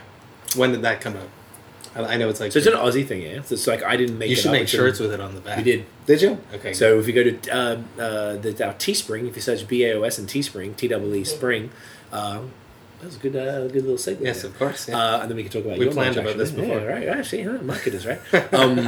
What we did was we have this store that does the drop shipping. So I got our guy. So Brewheads, the shirt I gave you there, it's on the back. You'll see the label Brewheads. So he is our friend in Phoenix, Arizona, who has a craft beer, merch brand where he makes merch for breweries, but he has his own kind of stuff. So cool. I started repping him in like 2013. He was sending me stuff as the artist talking about beer and stuff. So I did the song called Brewheads, which is our theme song because of his company. Cool. And then he came up here and we shot a video before I was on the podcast. We hit up a bunch of breweries. They were like, yeah, you can film in here. We filmed in a bunch around Montreal. We did like Vice Versa. We did Benelux. We did a homebrew shop because they have a verse about homebrewing. Brouhaha. Bunch of places. Super cool. So I asked him, he's the only person I can sort of trust who's a beer guy who's also a designer to be able to do it. And so to get it in, I don't even remember how it started. Oh, we did 10-second beer reviews. From Snapchat. So Tiff was like, yo, we should use Snapchat for something. What the fuck are we going to use it for? And she's like, oh, we do 10... Tiff always has all the ideas. So she's like, do 10-second beer reviews. So you hold it here. I'm like, all right, y'all, 10-second beer review. This is a Green Empire side business IPA, 7%, hazy, piney, dank, fucking get in ya. And that's it. And that was it. And in Australia, like, get in ya, man. Like it was just like a saying.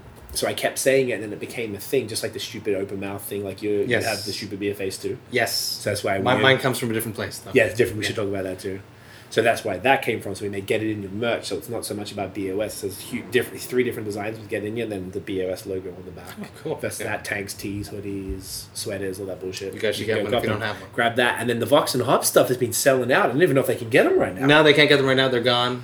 So you did 2 drops. I did back to back because of the popular demand. That's right. I did I had a certain number in my mind that I wanted to sell, and then that sold out in 36 hours. Crazy. So I decided to open it up a bit longer, and I ended up selling out again. So that's amazing. I was sick. I'm in the process of getting them printed and stuff. So they're similar to this on the front without the alumni, correct? Yeah, no alumni, no hops wreath. Yep. And on the back it says "Enjoy Life, Metal and Craft Beer." Love it. Which is my Get It In You. Yes, you'll get it in you. And now that is the hazy IPA color. That's correct. Which is it this color print or is it a little different? No, it's this color print. Yeah, this color print, and then there's going to be I don't want to spoil like a second. No, there's future stuff, but I will not make that one again. That one. So that was a one-off drop. You could get it from those websites. So make sure you go follow Vox. It's on Big Cartel. Big Cartel. It's a Big Cartel, but keep following Vox and Hops on Facebook. Facebook or voxandhops.com.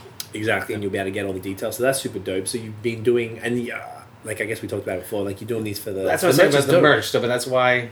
So smart. I was disappointed. I'm disappointed by merch... I'm sorry, I'm disappointed like breweries with doing breweries... metal merch. No, just merch in general. Yeah. I think their merch sucks. Yeah.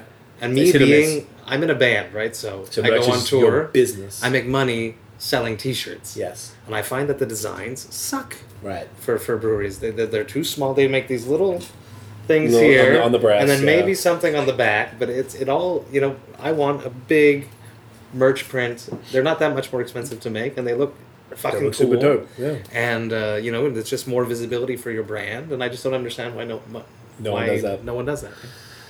I wonder if I feel like what Tiff and I have noticed speaking to this many breweries over time is that breweries don't take marketing very seriously, typically speaking, not across the board, but a lot of breweries just don't really focus on it, and merch is secondary, or social media is secondary. I think they're just so focused on the beer. They are, and it comes from like if particularly if there's a brewer owner, where it's like the art and science there, like the business is like, all right, well I guess I have to set up this infrastructure, and I got to get permits, and I got to get blah blah blah, and all they really care about is making the product because that's what they are, that's what they do, that's their primary business. But on top of that, the merch is really what's going to sustain. It's an easy way to make money.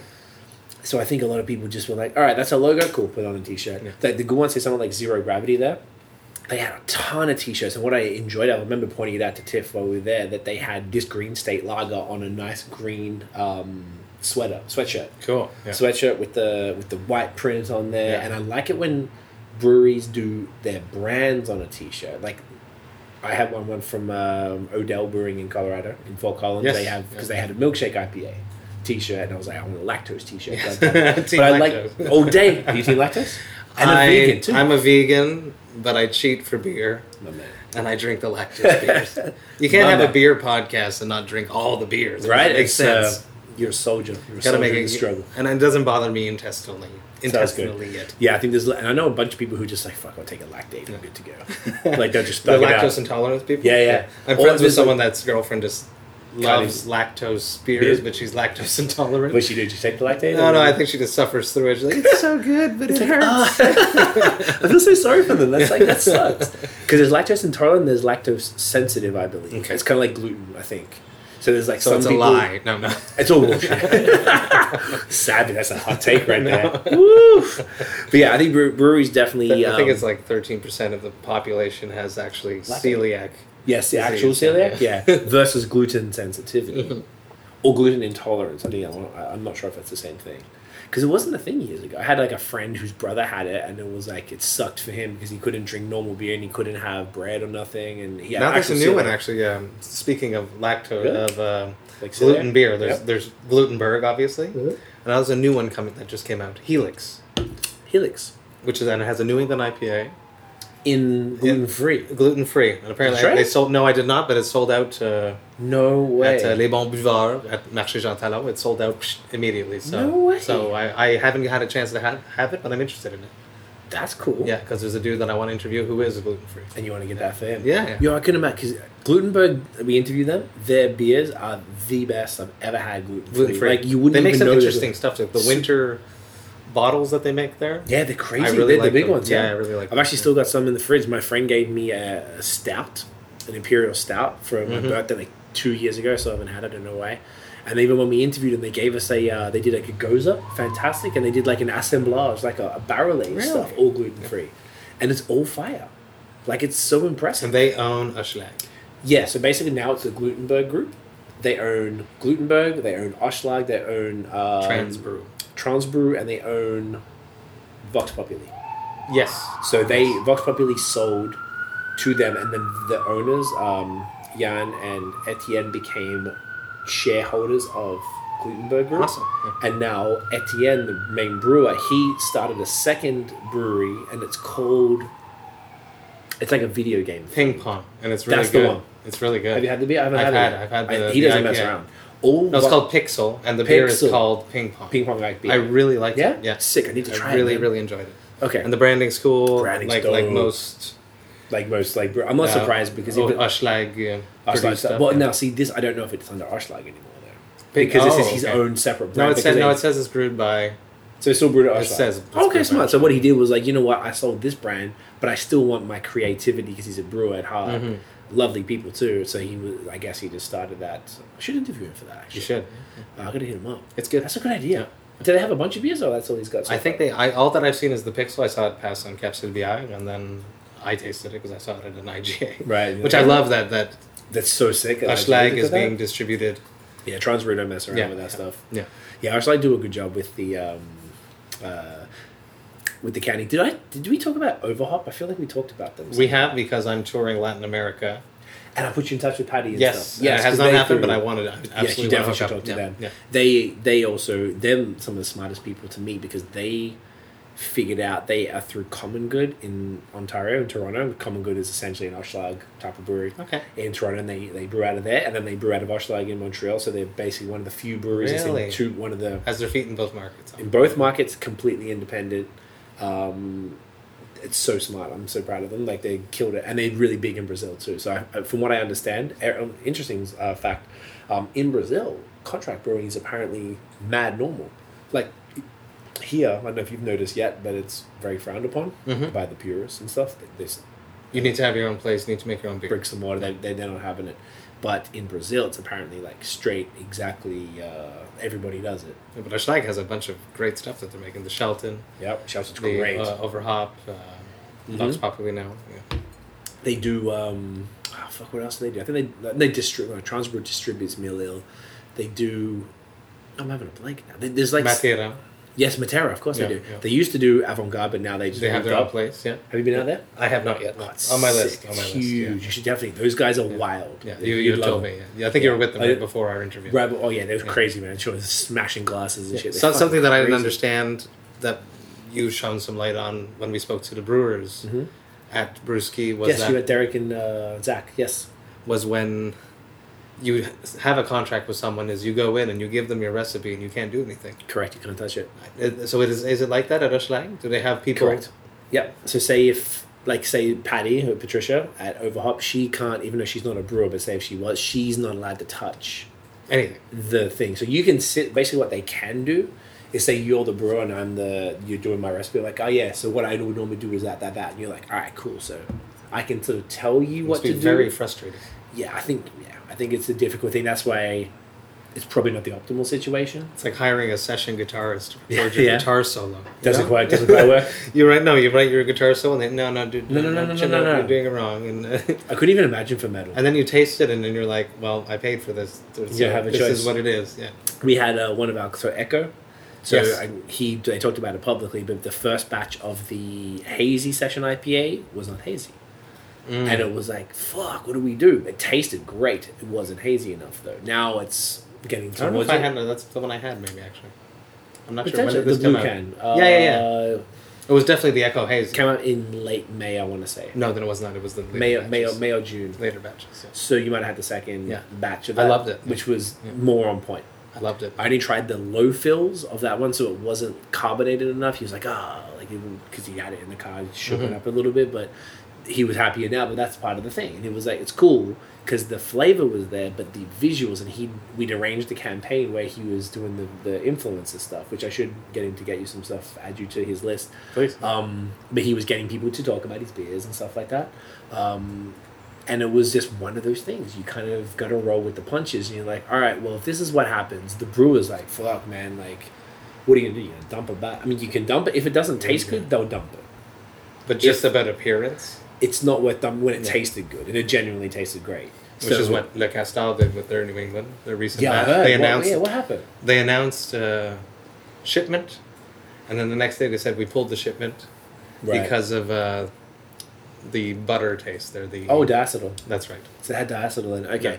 See, the interesting thing about Le Castor doing that was that typically they're not that type of brewery that would do in New England. So I was But they've been trying to do it a long time. Yeah, they're sending out tests. I tried to test They said they keep dumping them. Really? From what I've heard, yeah. Interesting. Isn't what I've read on Capsule Beer. Online. Yeah. Okay. So if that, I mean, I'm sure they're pretty accurate. Yeah. And it's interesting to me that if that's what they're doing, that is an interest. So I've read like a batch of beer is like, actually no, you told me a batch of beer is how much money? $10,000. 10 to 20. Crazy. Is what I was told. Yeah. Especially at the volume that they're doing. Le Castor will be doing probably significantly larger. I think they're doing like a mini.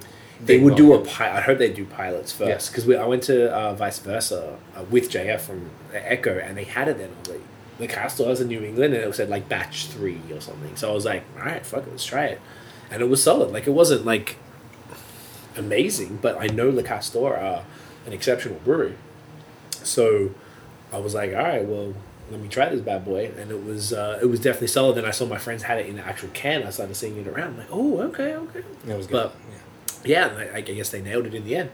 But it's part of the thing. They nailed it, and then it was the new. Then they pulled it back. They pulled it. Yeah. So it's interesting to me that who are such an accomplished brewery, as you said, they were one who really influenced your beer taste. Right. Yeah. That they are maybe having a little trouble with. Which is sort of interesting that they still have that they can actually just take let's just lose it because we want it to be perfect. Yeah. That's what's interesting. That's cool to me because that means they are dedicated to their craft. Yeah. For sure. And to their market, because when people go out and buy Le Castal, they expect it to be on They expect it to be fire. Exactly. Yeah. And it has to be because it's your brand new, right? That's right. It's really important. Babe, do you mind grabbing from the fridge? Yeah. I'll take a pee at this time. Go take a pee break. Absolutely. I'll keep Once I break the seal, it's horrible. Oh, yeah, dude, I'm right there with you. Because I've been thinking about that myself. You're going to be by yourself now. Yeah, I'm used to it. The rest of the time. Yeah, the whole time. Matt's going to be in the toilet. Could you grab... So, on the bottom left, there's a Masorum. Is it this stuff? Well, that was actually one as well. Yeah, grab that. And then there should be a can that looked like the pink... Oh, maybe I put it at the top. Sorry, guys. Yeah. And then the foam, I think I'm in love, which is on the bottom. Yeah. Thank you. That's perfect. Thank you, babe. Once again, make sure you go follow Tiffany at Liquid X Happiness. Thank you so much. My pleasure. Nice. Would you like to try? That's the side business from Green Empire. Shout out to Green Empire. Dave and Evan killing the game. Nice, yeah. Yeah, it's really, really good. These guys do some great stuff. So I'm thinking, let me see what the ABVs are. The foam is 8. That's 8.5, isn't it? But that's 8.5, that sucker, yeah. I wonder if it's which way is the best way to go, though. This is weird. It's aged in tequila. Oh, do you know what? If I take a piss, can you talk about that for a sec? Yeah. Do you know what? You're the best person. I can leave you by yourself. I can never leave anyone by themselves. This is awesome. This is a present from a Vox and Hops head. Brad Greyer. I hope I'm saying your name right. I've known you forever. Here's a funny story about Brad. I met Brad because he comes out whenever I'm on tour. He's from Kentucky, and he'll drive like anywhere. He came out to Ohio, I think it was, Columbus, Ohio. And he brought me out to drink some craft beers. He's always into craft beer. He likes to bring us beers, and he brought us to this place. I came back. It was like cold November, and he was like, I was like making myself a tea because I'm a singer, death metal singer. I drink some tea sometimes before I go on stage, which is very death metal. And I was like, do you want a tea? And he's like, sure, I'll take a tea. And I put this boiling hot glass of tea right in front of him on the tour bus. And I reached up on top of him to grab some honey to put into, also cheat on the honey as a vegan. And these bananas fall down right on top of his tea glass and burn all over him this boiling tea, which is fresh from the kettle. And he's just pulling his pants off and he's screaming because I've just totally scalded him. And he's got like this huge red mark already, but the guy Brad stayed right to the end of the show and then showed me pictures like 2-3 days later because he had to go to the hospital because he had to get treated for his burns. Flash forward 2 years, he's still nice to me. Came and he drove all the way up for my birthday here in Montreal and gave me an Avery Brewing from Boulder, Colorado. This is a number 33 in our barrel aged series. It's a 50% ale aged in tequila barrels, 50% aged in Cab Sauv. Jesus. And it's going to be good, 5.4%. Wow. Yeah. So do you want a sour break and then the haze and then finish at the stout, or do you want to keep going with the haze and then have sour then stout? I think we should have a sour break just to break the... To break it up? Our mouth... yeah. I like it. If not, we'll get hop fatigue. Perfect. Try that open. That's dope, eh? I think it's cool, yeah. I'm going to write down this. Brewheads. Yes. So there. That's the... let's do these little sexy Echo... these are the Echo glasses. I love the glass. Nice? Sick, eh? Yeah. I could have got even more. And I was trying not to be too ridiculous. No. You don't? No, I don't mind though. I'm impressed. I'm for some, like, I don't know why. I like washing dishes. If I had a dishwasher, I don't think I'd really use it. I used to use it at my parents' house back in the day. Saved my marriage. Not into dishwasher. I just feel like all these beer glasses would break, wouldn't they? I definitely have broken a bunch of beer glasses. I wouldn't be surprised. But I also break them myself. Of course you would. They're so dangerous. What's it even called? Oh, Lunctus? There you go. Lunctus Viribus, a barrel-aged sour ale. Viribus. From Denver, Colorado. Boulder, Colorado. Boulder. Oh, I haven't been out to Boulder yet. That's probably why. Wow. Oh, we got some more. Oh, it smells kind of like a Oud Bruin type of situation. Yes, which I have actually had 2 this past weekend. Really? Yeah. I really haven't had those for the longest time. What did you say it was 5.4? 5.4. Sour. Number 33. Barrel aged. 50% tequila, 50% in Cab Sauv. That's right. From my friend Brad Greyer, Vox and Hops head, and very, very popular on Untapped as well. Yeah? Yeah. And this is your first time having it, or you've had it? First time having it, yeah. Okay. It was a gift for my birthday. Yeah. Are you excited? Thank you for bringing that, sir. I was waiting for the right person to share it with. Oh, you're a gentleman. You don't pull this out with anyone. Well, absolutely. First, we'll take the photo with the beer, because this is one I haven't had. Do you want to grab stupid face? You know this stupid... Oh, yes. And then we'll have my stupid face story. Yes, this is how we're going to do it. We look like psychopaths. I wouldn't serve us in a bar at all. Funny story about that, too. Yeah. Cheers. Cheers. Smells okay. Right. Super funky. I think you're right. We needed a sour break and lower ABV. Thank fuck. Well, it's nice. It's very sour. So 50% Cab Sauv, 50% tequila. I don't really taste tequila. No. It's like dark, kind of like opaque. Yeah. Very tart, tangy. It's got the real full puckering sour, which I very much enjoy. I love sours. This is from 2016. 2016? Yeah. Okay, so it's going to be a very specific variant of it. Yeah, because he's... Brad sent me a picture of his cellar, and I was very impressed. Yeah? Dude, messing around? Yeah. Jeez. He's got it all, like, by brewery. Yeah? Ooh. Multiple levels. And, yeah. I love that. Noah at Beerism, his is ridiculous. Let's go to Il Perot. Yeah, it's worth, honestly, it's actually crazy because he's sort of like a, him and I are sort of not opposite in the way we think, but like I call all the beers, he likes yawn beers, like boring, because he likes barley wines and fucking all this other stuff, and like he likes the haze, that's why he went to Masorum, but he doesn't like he's on team no lactose, so we have that fake beef and we just talk so much shit all the time. So we want to start a new segment. I actually messaged him about it today, Tiff. Tiff came up with an idea, yeah. Nice. You know, are you familiar with Anthony Fantano, the needle drop? Maybe because he doesn't do no. He does some metal, actually. He's an internet music reviewer. He's got like 1 million subs. I met him, me and my brother met him at South by in 2011, our first time there. I didn't know he was like kicking it with him. It's cool. Now he's like everywhere, it seems. Because he reviews a lot of stuff. People like him or they hate him.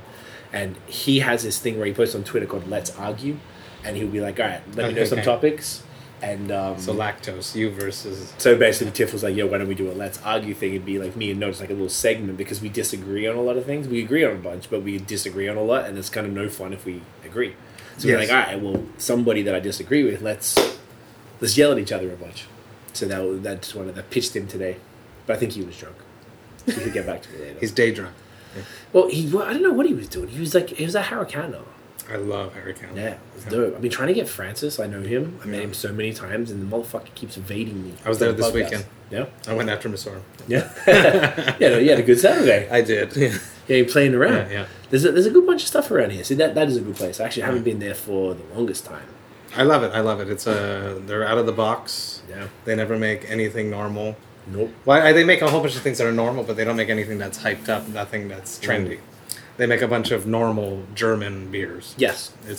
Yeah, I love how they do. I love the 4, 8, and 12 degree separation. It drives me mad.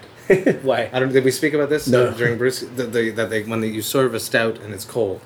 Because it's got to be 12. It drives me mad. So I've gotten to the point where I just order a beer in advance. And you just leave it in the corner. Cold. Yeah. That's smart. I did it at Bruja 2 weeks ago. Yeah. Because I guess they probably wouldn't have temperature control. No. I understand that it's very complicated to make that way. It seems like it would be something that's kind of annoying to do. But it's worth it. Yeah, right? Because it's there for a reason. It changes. Yeah, it changes the game. Like flavor palette completely. That's what I was like, should I bring the stout out now? Please. So we get which one you want, the other half, right? Or you want the Mexican one? The Mexican one. Yeah. Is that one? That was the other half one. Have you had other half before? I have not. Ever? I don't think so, no. Okay. But I think that they're associated to Mikkeller, right? With who? Is it Mikkeller? No, that's actually his brother is Evil Twin. That's what and they hate each other. That's what I'm thinking. Is that really true though? Is that real? Or is it like you're saying with Beerism? It would actually be really funny if it is more like with us, but the shit that they're saying is way too personal. Okay. Because they're twin brothers. Yes. Actual twin brothers. Evil twin. I only found that out recently. Yeah, exactly, right? So I was like, yo, you guys are fucking crazy. Yeah, I got this in a trade. So basically, other half opened up in Rochester recently. Really? So I've got a couple mates in Rochester, and a friend brought this one up. Their stouts are crazy. Tiff and I, we're going to New York on Friday, so we're going to go to other half, as always. Last time I was there, I got a couple bottles that were $20 US, which is ridiculous, of stouts. They're 15% stouts. They were so intense, man. Like, I don't know. I think I drank them by myself. I don't think Tiff even helped me. I was trashed. You gotta be careful. Yeah. It's super dangerous. So this one's nice. It's only 7, but I've been waiting for this because I don't know. It's been so hot. Like, I haven't really wanted to drink stouts. Yeah. I was doing something recently and I drank stouts and I was like, yo, this is lovely. I was in Vermont with my boy. So we always get way too drunk with him, which is kind of moving in that direction. And we had a few stouts. I was like, yo, this is like, because all summer, I guess you kind of avoid it. I definitely still drink stouts. Yeah, you still doing it? Yeah. And like I love the big guys or the low guy? The big guys. I like the big heavy hitters. Yeah. But I'll start my night with like a Ghost, a sour, move my way into some IPAs, hazy IPAs, and I'll always end with a stout. Every time. And then it's not stout season, so it ends up being like a Péché Mortel or... Okay, which is still... Yeah. It's a 9.5. 9.5. Like, it's a big guy. It's decent, and it's, you can buy it like at a store for $3.50, $4 there. It's. I saw it in somewhere recently. It was like $10 or $15 in the States. In the States, yeah. When you see them around, I'm always just like, oh. when you see Unibrew for that price. Yeah, and I was like, dude, really? It's Sleeman. Stop. Relax. That always like trips me out when it's Unibrew. When it's Judiciel, I'm like, you know what? That is worth it. Mm-hmm.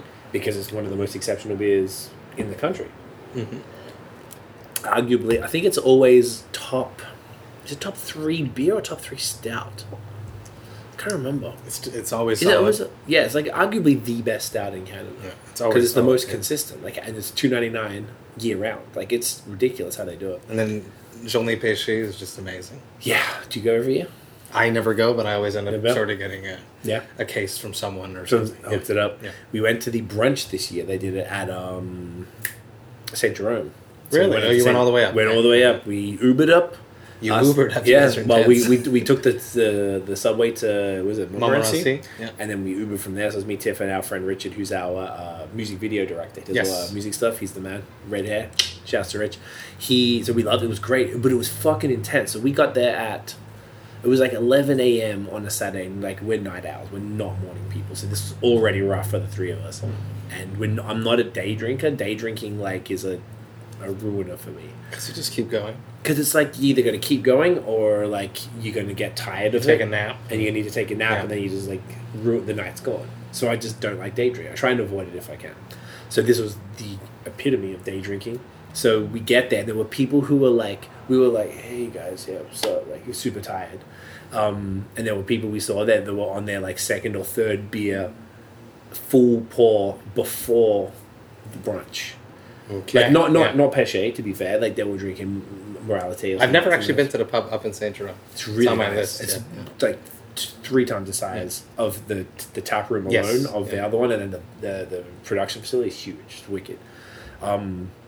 But the food was sick, and we didn't realize that during it they had a bit of a delay because it was the first time they did it, and then they brought us out like everything else was like 2 ounce pours. Mm-hmm. So we got to try every single one that they had, but it was 2 ounces, no problem. And then they brought out like a full pour, and I was like, oh, okay. I thought it was the next one on the list, but it was just a regular Pêchée because it was more like, hey, sorry, there's a delay with the food. Yes. Which it was fine. No one cared. We're chilling, man. Like they're very, very cool. Like I love Judas here. And we were just fucking trash, man. Because by the time you had 11, I think it was 11 2-ounce pours from 11 a.m. plus the full pour of Pêchée at 9.5. That bourbon is just so good. The bourbon was the best ever. It always this year. Actually, I got one more pack of them because I wanted to. What was it? February or March? I think it was in March. It was 23rd of March because I went to Australia and came right back. I got a second pack of it, and I kept that one because I wanted to see the coconut, the mocha, and the cherry or raspberry. One of the two. I can't even remember. I think it was raspberry, actually. I drank them all after Heavy Montreal. But you're like, ah! Exactly. But the bourbon was the best. The bourbon was the best, but I wanted to see if it softened a bit. You know, we're talking about green? Yes. And that's, which is completely fair. These guys are brand new. They're figuring out their system. These guys are 20 years old. And those ones were a little, what did I just say? Green. Fuck, man. They're pretty dark. Yeah, right? I guess they didn't count anything green. Whatever you call it like that, I just wanted to see if it softened the flavor. Young, I guess, yeah. Because I had mine during the summer, like 2-3 weeks ago. How did they... It was delicious. Yeah. So it's not quite 6 months, but close to, yeah? Did you have it when it came out? No. So right now it's that nice. Okay. Yeah. I was going to have it maybe like November, so it's probably like... Stout season. Yeah, stout season, and just like have the pack, maybe share it with some people in one night so we all get to try a bunch, and like the bourbon just nails it every time. The bourbon is exceptional. I didn't get a chance to taste the Jameson version either. Neither have I. I was on tour. Which tends to happen. Yeah. Right? Do you have tours coming up? I'm going to Latin America in November. Oh. Which is why I want to hook up with Overhaught. Yes. So I could hook up with them. Playing Brazil, but I'm not playing Rio. You play Sao Paulo, right? That's correct. Yeah. So are you going to have time to go to Rio or probably not? There is a discussion, but we'll see what happens. Yeah. So when we did the podcast with them, we met with, because I'm sure they'll come out. I don't know, how far is it? I don't know. I wonder how far from the drive. Yeah, how far from Sao Paulo from Rio? Well, they must have distribution in Sao Paulo, too. Oh, you better get the beer, but it was more like you want to connect. I hang out with them, yeah. So the dude, his name's, starts with R. Raphael? Something like that. We interviewed the two, Patricia and Tatiana, who are, they're all from Brazil, but they're based here. They live in Montreal. And he lives in, he's the brewer, and he lives in Rio. He's a G. He couldn't speak a ton of English, but he's so cool. He's such a great dude. He was up here? He was up here for Mondial, because funny enough, Mondial is actually, they have a Rio version of it. That's how they were a Mondial, because they attend the Rio version, so they knew the people.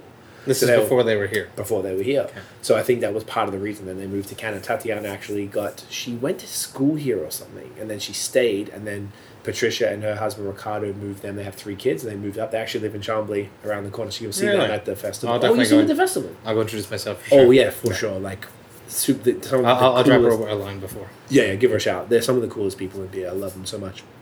But ask her how far it is. I'm not sure if it's like a couple-hour drive or maybe it's like 7, 10. I'm horrible with these. I know Brazil is huge. So I wouldn't be surprised if they're like mad far apart. Are you just playing Sao Paulo? Sadly, yes. Yeah. Where else are you playing? Oh, we're doing, I think it's like 12 shows in 11 countries: Mexico, Guatemala, Panama, Peru, Argentina, Chile. Like all big cities? Like only big cities, Colombia. Nice. Yeah. Have you been? Costa Rica. I have done most of it except for like Guatemala, Uruguay. I think we're doing Uruguay. Panama I've never done. Yeah. That's dope. Only big cities, which I'm happy about. Yeah? Just makes it a bit easier for infrastructure. Yeah, you fly in and then you don't have to take like a... That's $20 bus. Which happened on the last one. Yeah. Damn you. We landed in Bali. I was like, woo, we're in Bali. Yeah. It's beautiful. And then the guy was like, I was like, how long do we have to go in this van? I had heard 4 hours, which I was already peeved about. Yeah. And he goes, 5 hours. 10 hours later. And then we get there and we had to step on stage. We didn't sleep. Oh, wow. Yeah. So come off a plane into probably a bumpy bus. Indonesia. No, we were like in this van. So it was I guess not the bus, the road. It was intense. It was okay, but it's like you had to wait and there's like bikers on the sounds like a scooters. Typical, yeah. It's like Jamaica. Yeah. Brutal, yeah. But if we stepped out on stage, there was 2,000 people there. So you're like, the energy's like... It was cool. Yeah. How, how did you go from singing clean to metal sing? Like, what was that? It was baby steps and just influences. I stepped into... I was in this band I'm from Two Mountains, which is on the North Shore. That's right. Yes. You didn't have to anglicize it. No. Back in the day when I was growing up, it was Two Mountains. Now it is Dermaltown. Oh, yeah. Because people always do that. They go, I'm from Three Rivers. I'm like, it's Trois-Rivières, bro. No, really, it was Two Mountains growing up. I went to Lake at Two Mountains High School. No shit. And I got into, it was like new metal for me, Korn. I saw like Slipknot. We got the CD, like the first CD, and it came out like the week before. The week before they played Montreal, which was their first time in Montreal, at the Spectrum. It was Cold Chamber, Machine Head, and Slipknot opening the show. Okay. And they just devastated everything. Of course. And, just more and more Tool, getting heavier and heavier. I joined 3 Mile Scream after that with my singing lessons. Still taking singing lessons at that point to protect my voice because my family always wanted me to have a singing voice even though it was getting more extreme. Of course. And then I started listening to Killswitch Engage, who I just interviewed at Heavy Montreal, which was like a big thing for me to interview. The guy was super nervous. And, they're just screaming a bit more, singing a bit less. The band kept getting heavier. And then it just ended up being, I got picked up for Cryptopsy because I could sing, which is what they wanted to do. And it was horrible and nobody liked it. And then you're like, all right. Okay, we're just going to scream. So I had to learn how to be a death metal singer. And I'm finally feel like I'm competent now. How do you learn how to do that? It's just time, practice, repetition, like anything in life. Yeah. Same as hanging out with the right people, talking to the right people, practicing. So it's a full, in-depth, nuanced art form. As far as like the various like. It's like singing, but it's just you're pushing. It's basically death metal vocals are very close to Gregorian throat singing, but Tibetan monk singing. Yeah. Okay. Because you're using your false chords, you're not hurting yourself. It's no. Yeah. There's nothing. No. It's so impressive. Yeah. It's like I've never lost my voice on tour yet. I can like not speak after shows. That's happening because you're like. But I'm also doing interviews, which is something new, or I'm selling merch after shows. So you need to talk it's more so like just leaning over the table, and just shouting at people with a German dude standing next to me smoking. Yeah, you're like, bro, can you put that shit? That's not going to help me. Yeah.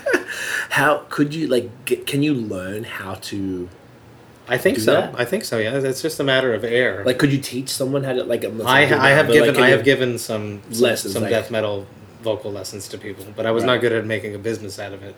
Right. Because I was like, wow, you're on the right track. Just keep fucking doing it. Just keep figuring it out. That. Like, I can see you every week and we can do the same thing, but you're just going to get better right. if you just practice. So the best, I interview a lot of vocalists on Vox and Hops, is a lot of people just like find their favorite song, put it on, and then scream over it. Right. And that's just see how you can match the tones. Yeah. But also accepting your voice. Okay. Is there... Because you don't want to be someone else. You want to be yourself that's delivering a death metal performance, like a death metal vocals. Right. It's important to have your own voice. Just like as with anything else. It's not like it's certainly not generic, like this is the sound and everyone has to sound like this, because that's not how it really works. Which is like the opposite of beer, because you want it to be a certain something else. You sort of actually want to copy something. Yep. Because there's that Pinnacle beer, the Heady Topper a few years ago, that everyone wanted to nail that. So they wanted to be that, but everyone was just a bit askew. And I guess that's sort of how the Hazy IPA sort of came about, maybe. That was because that was a Vermont IPA. Yeah. So Heady was Vermont. And then I guess from there, pretty much inarguably the OGs of it all. And it seems like it stemmed from Massachusetts predominantly, is what my understanding. I mean, New England is a large region. But that's my understanding, is that where the fuck is there a fly in here? Like, that's what I was wondering. I was like how did he even get in? We didn't even open the door. Yeah. Trash fly. Oh, I hate that. It makes me just want to like hunt it. I feel like I get my hunt on. You see it? It's gonna land now. It's gonna land on the lens. Like, fuck. All right, Matt, you hold it. So I didn't even know, like, my understanding, because I feel like I got into New England at the end of 2016. There's a brewery in Ontario called Sawdust City. We did a collab with them. They have a beer called Juicin'. And that was the first one I tried, and it was the first time having an IPA that was like soft and not bitter and bitey, and it was creamy. I'm like, what is this? It almost felt like it wasn't like, it was weird I was like, okay, this is what this is all about. And then early the next year we did, I got my work visa because I was kind of stuck in Canada for some time. Yes. For the immigration. When we went, Tiff and I went to Vermont that year, and we tried a bunch of stuff, and then early, I know I can see it. You are right, it's right on top of the camera. You little fuck. I'm sorry. Oh, no, it's okay, I see it. This makes me just want to like, I get it. Do you have that compulsion, or is it just me? In my house? It drives me crazy. It drives me nuts. Tiff is like, dude, chill. Like, I'm we eat out on the balcony, and the kids leave the door open, and the other night we had 6 in the house. It was just... Did you hunt them? I couldn't find my swatter. Ooh, no, you don't. But then I found it. You found it? Okay. Yeah. I don't swat it at all. I'm all like, I keep it raw, caveman, bro. So what I would do, because it depends. Because in Australia we have blowflies, so they're the big ones, right? They're like quite large. Yeah, and slow, and you can get them here. So the key is, my understanding, if you can like time it, is hit them out of the air, and then they'll basically fall on their ass. If you hit them out, it knocks them into a spin, and then you get them on the ground, you grab a tissue, boom, good. I didn't touch them with my hands. Ew, I wash the shit afterwards. It's disgusting. But like, look at you, fuck, you just like flexing your wings at us. Showing his ass. Yeah, like I see that. You put it away. I'll let him sit. That's okay, because he's gonna get it afterwards. Don't worry. It's okay. Tiff's gonna be really mad. He's like, come eat dinner. I'm like, no, kill him flat. Go work visa. Went to Vermont, tried all the proper stuff. So like, but my understanding is I'm always curious as to how, at what point in the New England IPA sort of trajectory did I get involved in the arc of its life. Yeah, I feel like it's probably, I want to say if I tried it in 2016, like late 2016, I would say it's probably 2015, maybe 2014. I think I certainly was not early to the game in any shape or form. But yeah, Heady was something that was years ago, long before that, but that was the first overly hopped, slightly opaque. Still got the piney kind of Vermont IPA versus, say, a New England. Definitely more of that piney and kind of like the darker brown versus, say, we're about to crack the foam. That's sort of a brighter yellow, which everything else we've had so far has been like, the Masorum was. I'm sure the other one is as well, that brighter yellow. And I think they sort of stemmed from there and kind of like blossomed into this thing. And I'm not even sure how the hype happened. And I think the hype started with, I would argue Trillium and Treehouse with the... Those are names that I've heard for sure. Yeah. Have you had any of the beers? I have not. Oh, fuck, man. it's not stuff I get very often. Okay. Or I've had a bunch of each, but the Vermont cats, like all our friends, dude, it's like, because Mass is about 3 hours from say Burlington-ish, so there's this like sort of train of beers, and all my Vermont friends are the most generous people ever because it's nothing to them. They're just like, doesn't matter where you go to a random Chinese restaurant, you got fire. That's like, what you said to me. I told you that? Okay. Yeah. Because that was the thing. We went to a Chinese restaurant. And they had a heady topper. And they had heady. We couldn't believe it. It was so amazing. It was such a great meal. Like, the food was like some of the best Chinese food. Because Chinese food is like something you grew up, and it's kind of not always it's like... hit or miss, yeah. Hit or miss. Where you go, yeah. It was exceptional. And then on top of that, just having a heady there, being able to drink it from the can there, I'm like, yo, like... It was just such a beautiful thing. And I love that they make you drink it from the can. Yeah, right. Complete and it makes opposite of Belgium. Complete opposite, right? You know, because every beer has its glass. Yep, and it should. They're the original OGs of selling merch. Oh yeah, maybe because they had the proper glass. But it's the proper glass. Speaking of that, are you familiar with this glass? No, but I love it. Yeah, this is the Alchemist glass. I've never seen it anywhere except the Alchemist. Really? If you go to the Alchemist Brewery in Stowe, Vermont, they give you this glass, and you get that much sample. You can't do pours there. Okay. They have 3 beers on tap at any time. Heady is pretty much one of them. You can taste and then you go. You can taste and then you go to the counter and you can walk around. They've got a few tables and then you can have as many samples as you like. Okay. They've got 3 back-to-back fermenters that are wrapped. There's a Heady, there's a Focal, and there's a what's the purple one? I'm bad. Skadoosh, I believe, which is their single or multiple hopped IPA. They change the hops every time, but they don't tell you what they are on the label. Okay. So you've got to like probably look. And they don't stamp the can. Man's Vex at Alchemist because they don't date stamp the cans. I'm very much for date stamping. Yes, I think it's important. IPAs, yeah. So even if you look something like this, there you go. Look at that. That is canned on 1st of August, which is pretty. Yeah. I must have got this 1 or 2 days after it was canned, and I was like, because I didn't try it. I'm excited for you. I haven't tried Fernborough. It's sick. I've heard good things. Yeah. Let's just keep these fucking moving. But this is the Echo, you said. This is the Echo glass. There's the Echo sign there. Okay. So he decided to take these glasses. I was so happy for him when he. I haven't seen anyone else use it except never. Just Alchemist. So I was very happy with JF when he picked that. Let's swap these out. We'll go back to the IPAs. This is not a joke tonight, bro. I knew it wouldn't be. No, I kind of did think it would be. When you said you were bringing these Mistorum and stuff, and I was like, well, I got a bunch of stuff too. And I was like, well, we're trying to want to do the Spectrum. And then I brought the extra. And then you brought the barrel aged stuff as well, which was great. That was actually much needed, I think. A little break in the haze, Yeah, like it does get a lot. The haze is... You got to appreciate it. Yeah, man. And it sort of adds up a little bit. Like, you get a little palate fatigue. Too, yeah. The ABV as well. This is 8. And the next one we're going to do is 8.5. Yeah, video of us sleeping. Right? To be like... Has that ever happened where you just can't keep going? Or that the conversation becomes so incoherent? Like in a podcast? Yeah. We definitely get just to end it and continue off.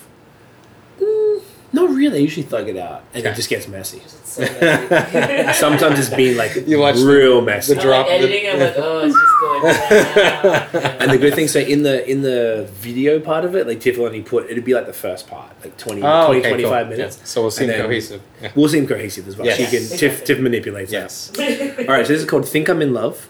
It's an 8% double IPA. I don't know what hops or anything there is, but I love their labels here. They're always like this. Yeah. And then they really use the wraparound. Yeah. What's that called? The negative space. Yeah. On the can. They always have like the glass and stuff on there.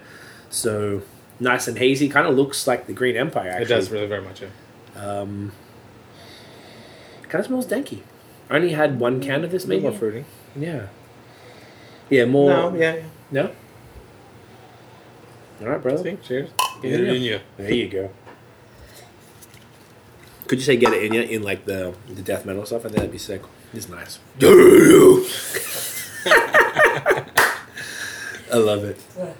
We always call it, I think I was telling you in the other podcast, do you like it? I like it, yeah. Yeah, it's nice, right? I feel like if I'm like going to be honest. Yeah, definitely mango. Yeah. Tropical. Yeah.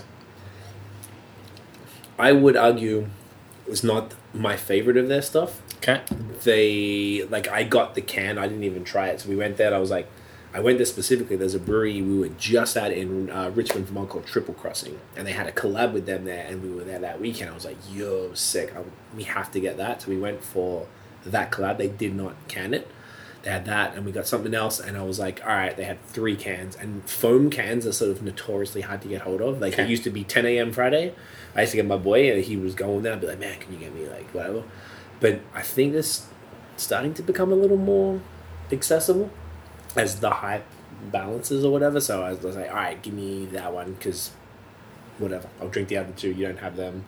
So I just picked it randomly. I didn't even get to try it. It's usually what I would do. That's super nice. But the ones we had that's called Piano Fire with Triple Crossing, I would have bought cans. Fuck, man, that was so sick. It was really good. So this is more of the dank kind of vibe on that. Yeah, definitely more of the dank, which is I enjoy that in a It's good. I definitely drink a lot of this. Yeah. So foam is like 8% too. It's sneaky. Yeah, sneaky. Is it sneaky? Yeah. This is all this stuff, man. Like it's like creeps up on you. But I feel like foam has that look like the first Masorum, that creamy. That's the shit when they have that. It's like yeah, that's the joints, and that's what we were drinking when we were there. So it's like. They do a bit of a mix. I don't even know how you'd even differentiate between them and why one is creamy and one is kind of more like... Is it the hops they're using, or is it the... I think it's a mix of hops and yeast. Yeah. Someone asked me that today, and I was like, I think that's my understanding. And it's the actual molecular makeup of the yeast and how that reacts with the hops. Where I think it's primarily the yeast, because there's the Vermont ale yeast and there's other certain one. Maybe like by now, foam will probably have a house yeast that they will... they've cultured. Thank you, from their various batches, and have that, and they'll make sure that comes in there. So why some look like this, which I would describe as, would you describe that as opaque versus hazy? It's definitely it's pretty hazy. Still hazy, yeah. But it's a little lighter than say the maybe because I'm comparing to that Masorum. It's not dark. I can't see through it in any shape or form, but it's not. But it's more milky. like that the light hay color. Yes, it's definitely was sort of close almost to the green. Do you know what? You're actually right. All the Vermont ones have been very, and even the Green Empire was kind of was actually lighter than this.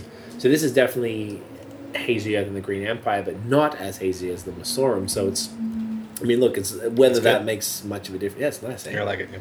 Foam is exceptional, bro. It's like, and it's the best part. Like, if you get a chance to go in when it's warm, they have a patio. So basically, in Burlington, they're on Lake Champlain. I've heard they're on the lake. Is that they're on the lake? Yeah. So like they're in this like beautiful thing with all these like fairy lights on the patio. You can see the lake. It's not directly on it. It's maybe like 100 meters or so from the water, but like you can see it. I believe that's where they have the Vermont Beer Festival. We actually haven't been yet. It's always on Tiff's birthday, which is like that third weekend of July. So it's like we're always somewhere else. July babies. Yeah.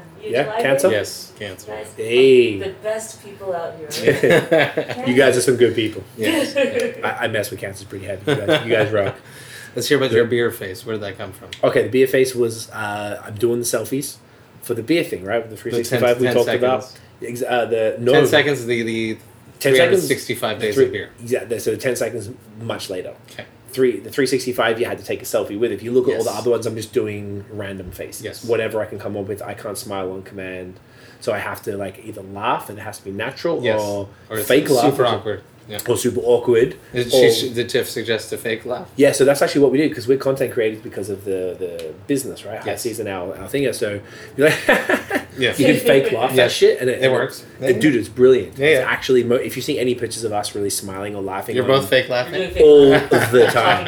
And imagine if it's like you're doing it in a public. Talking shit makes people laugh, which is good. Yeah. So you talk shit and you sort of like someone starts fake laughing and the other person's laughing at the person fake laughing. And it's beautiful. Naturally laugh, right? It's a thing.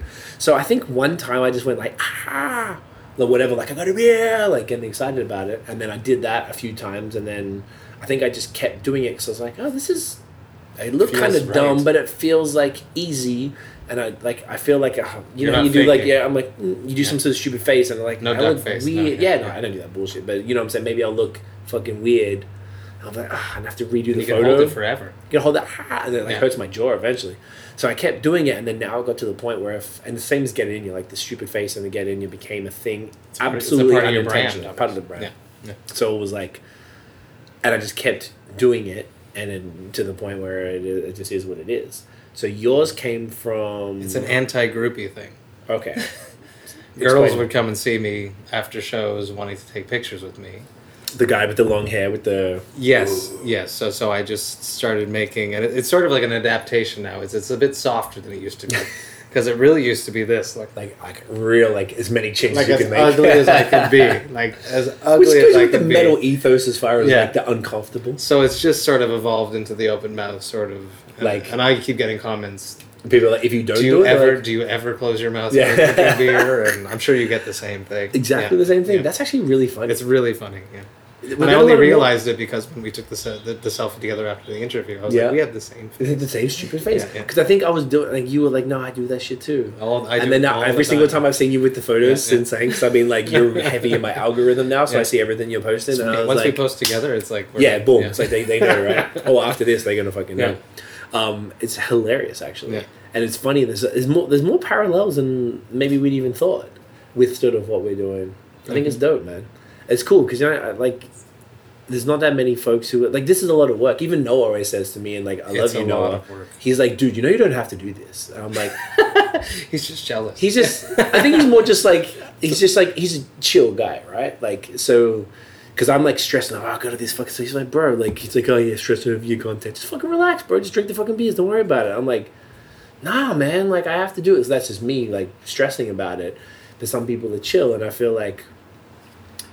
It's cool to see someone who's doing the same sort of thing and you're putting a real ton of effort into it when, like, you don't have... It's like, I don't have to do it, but, like, I like it and I want to do this and I want to do the... I get to have... And same as you, we get to have sick conversations with cool people and then you make these connections with lasting connections. It's so much deeper than anything.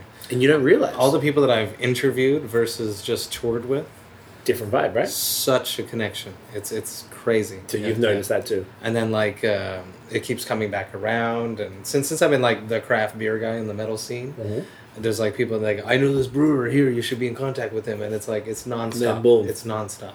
Yeah. And I know people so much better, like so much deeper, versus just hanging out in a tour bus and drinking beers with them and being silly. And sometimes it's loud and there's like one main conversation going on and everyone's just listening to that versus having an in-depth conversation with that quiet guy in the back that likes the craft beer. Right. When he actually has a whole bunch of funny shit to say. Right.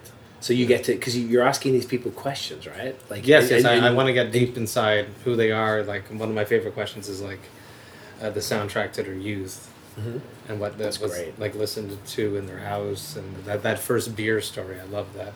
Yeah, the first musical one, that's a great one. And, like, you know, sneaking out from their parents' house and getting caught. And right. Love that, yeah. See, that's sick.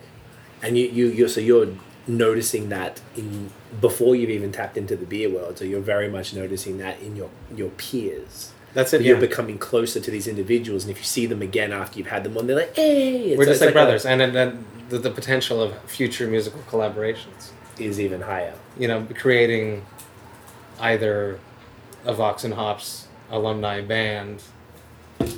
that could be potentially release something. We're all over the world. It doesn't matter nowadays when you're right, because you'd be like, hey man, can you lay some drums for that? Can you lay some bass for that? And I know I have people in my mind right away that who each member could be. That's so sick. Is that something you would consider? I just thought about it, but I should absolutely do that. That's an exclusive right here.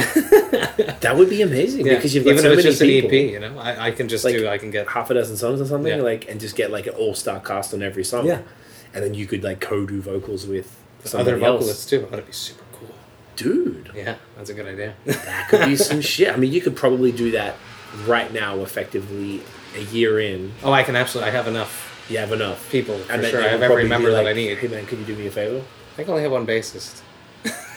More bassists. We're just shouting out bassists. Ollie, you're going to be busy. You're going to be busy, Ollie. Your bassist for yoga? Yeah. You know what? It's okay. Keep him working. Hey, but that's sick, bro. I've also started doing this thing where I've been asking the Vox and Hops heads like what my album of the week is, and asking people what they're listening to, and I'm compiling it on what Vox and Hops heads are listening to playlist. And I've only been doing it on Apple Music. Ooh, okay. But I got to get a Spotify thing going because I think most of the world actually uses Spotify versus just because it's open versus just being an Apple thing. Yeah. So I'm gonna get that rolling and just have this like like right now I think I already have like 5 hours in one day's post. Wow. You know, so I'm just gonna keep that going, like what Vox and Hops heads are listening to, and trying to create like a sense of community outside of the beer and then bringing the beer into it. That's so sick, man. Yeah. That's really smart. And that's a way to sort of carry the brand on and make it mean something more than just a podcast. Mm-hmm. And like you said, you've done something cool and tangible with the t-shirts, which I think is phenomenal. It's just such a dope idea. And it's like a minimal expense on your part. But it's sort of like, yeah, man, I was in this podcast. And you see someone else, they'll be like, hey, I'll go to a metal show and I'll wear this shit. People will be like, oh, shit. They absolutely will. Right. But then I saw like on Instagram, the guitarist of Killswitch Engage was wearing it, and I was like, someone sent it to me, and I'm like, yes, that's so cool. That's so sick. Just so happy to see that people enjoy it. People care, right? Yeah. Because it's like you're showing interest in them, and I feel like maybe some parts of the band, like, tell me if I'm wrong, but say in a band situation, because in a rapper, like, there's just really you, maybe a DJ, maybe a producer or something, but like, it's mostly about the vocalist. I know where you're going on this, right? You're right. Yeah, the bassist probably is. I know we keep saying bassist, but like the bassist, the drummer, the guitarist might not be the guy that does the interviews, but he has a whole bunch of interesting shit to say and is happy that you're interested in him. Yeah, and that's true. And they deserve a platform, and whether that's sort of what it is, what you're doing is giving the music industry an alternative. Or your specific, even just it's not generally music; it's very even niche, which is cooler because if it was music industry, it's too wide. It has to be niche based. And it has to be in the sort of like under the umbrella of sort of rock or hard rock, and whatever the spectrum may be, as we discussed. And you're really giving, like you're owning it, and you're giving it a face, you're giving it a voice, and you're letting people sort of like talk about stuff that, you know, and they're like, you know, makes people feel important who don't get, even though they are important technically, like they have. They normally get ignored. They would be the dude just on the side, by the press, because they don't normally do the press, right? Because normally it's one person that does the press. It's the person that's comfortable with it. That makes like sense. In my band, everyone wants my drummer because he's the OG. Right. He's been there since the beginning. It's his band, but he's so jaded and tired of doing press. So who does it? I do the press. You do it because you're the. But they don't want me some of the time. They're like, no, never mind, it's okay. And I'm like, whatever. I would have done it, but it's okay. Yeah. Really? Yeah. Do you get vexed? I don't care. No, I don't care. You're like, whatever. Whatever. I'm busy with my own shit. Yeah, right. You're like, I can go some craft beer place instead of talking to you. I'm okay. Okay, so it's like whatever. But it's cool that you're able to do that, like because you sort of like, and I like that when there's like. When you have an understanding of both sides of the fence, I think there's value in that from whatever. Like even for our social media agency, we do, I hate the word influencer, but we do content creator campaigns with, say, the tourism offices. But then for our clients, we need to vet content creators or influencers that we're going to work with for the brands, but we know how to do it because we're on that side of the fence and we're on that side. It's the same as you. You're on the stage, but you're also interviewing the people as well. So you're being interviewed and interviewing, and I think that full circle type of thing, and giving you that somebody that knows both, there's additional value because most people don't. I think our value as the agency, we know both. We know you can't bullshit us because we do it. Absolutely. Like you can't, and then also we learn from the good people. Like, oh, that's how you pitch it even better. I'm right. Let's make our stuff better. So when we pitch it, we're tighter.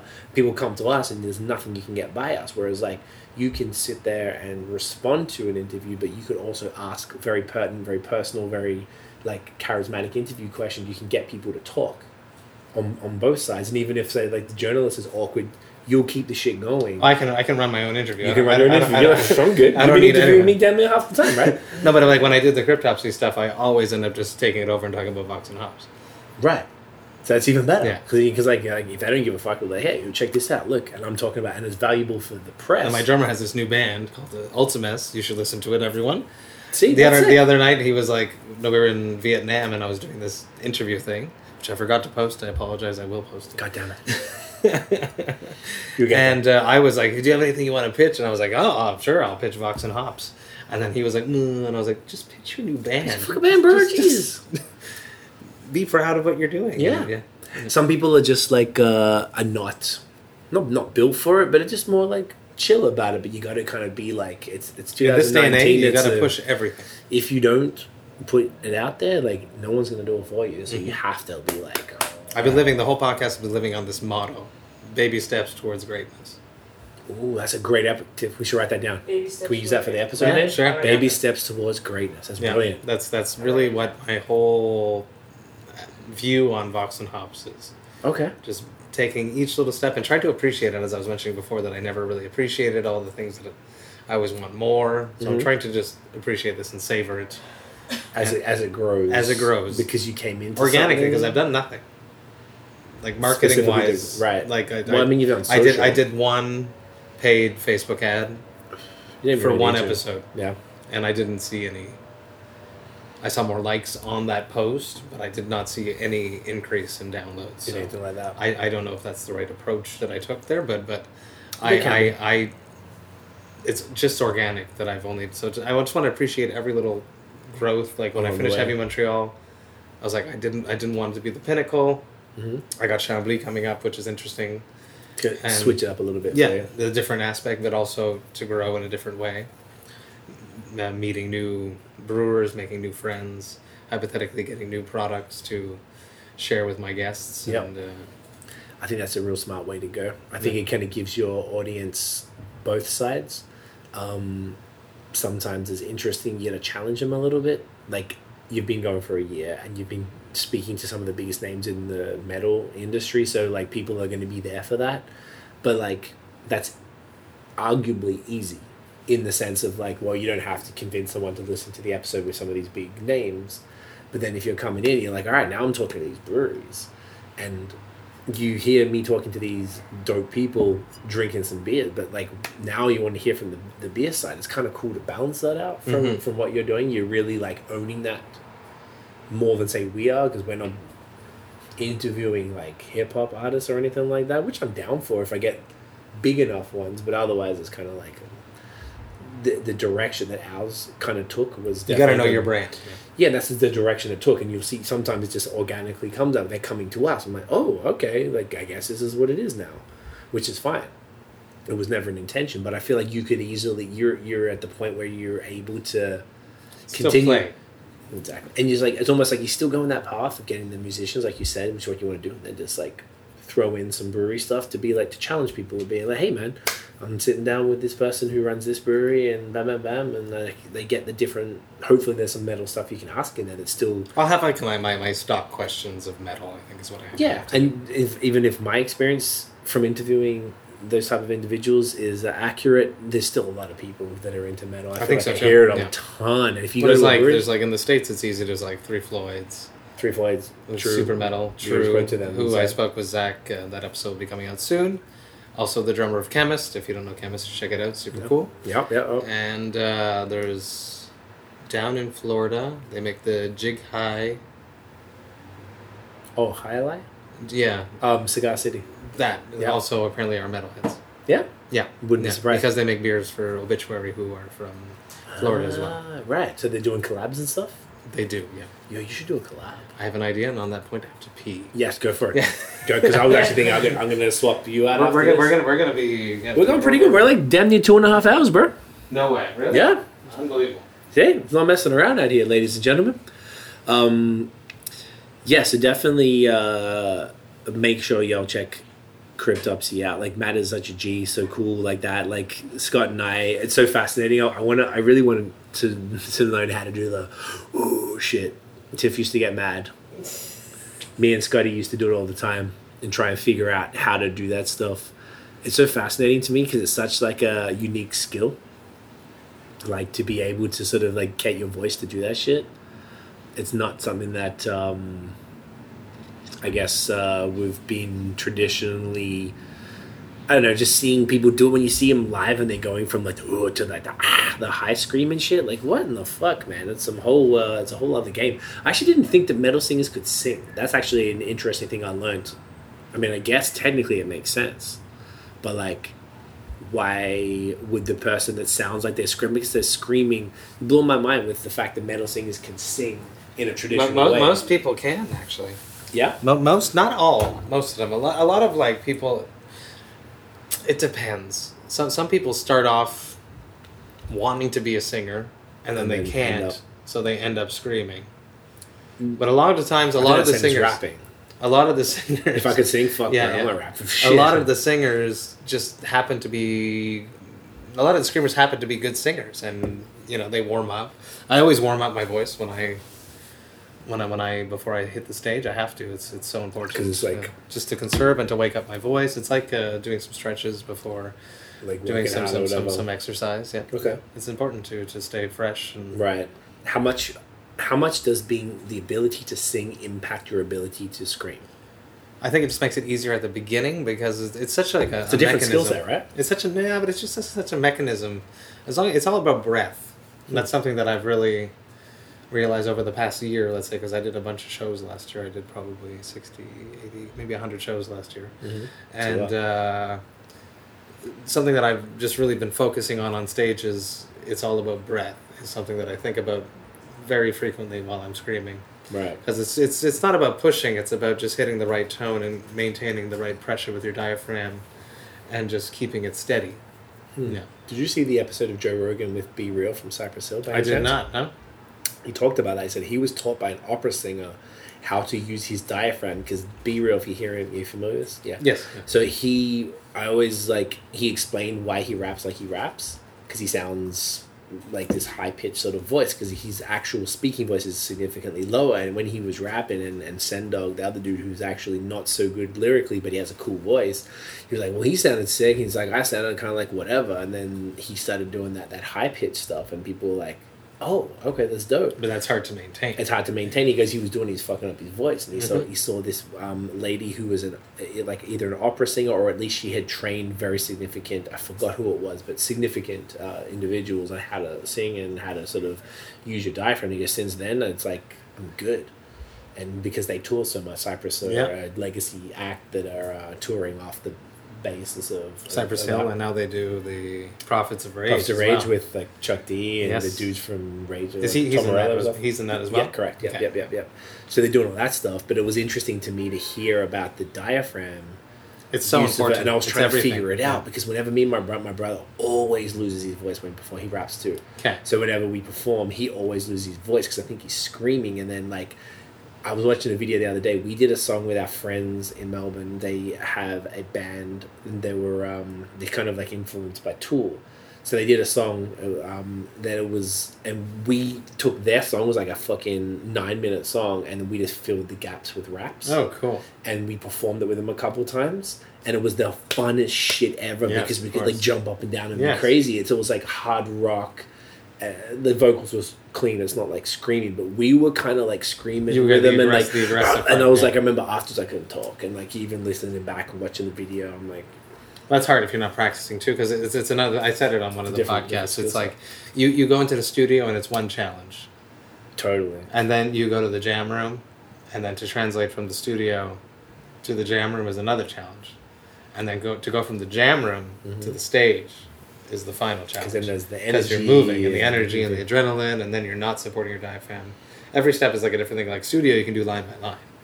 Totally. That's not live. What punches are studio world is, Yeah.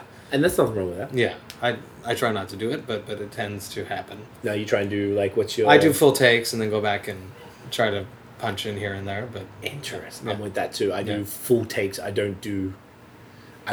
always keep the full verse with that, and very rarely if I'm like everything was perfect but there's one little thing, I'm like, all right, fuck it, I'll just fix that rather than redo it. But I like to have one continuous. Just imagine back in the day how long it used to take on tape and stuff. I couldn't even imagine. We're so lucky. And then all off the floor, like imagine like that Rage Against the Machine, that first album and the Tool album were all recorded in that Sound City studio.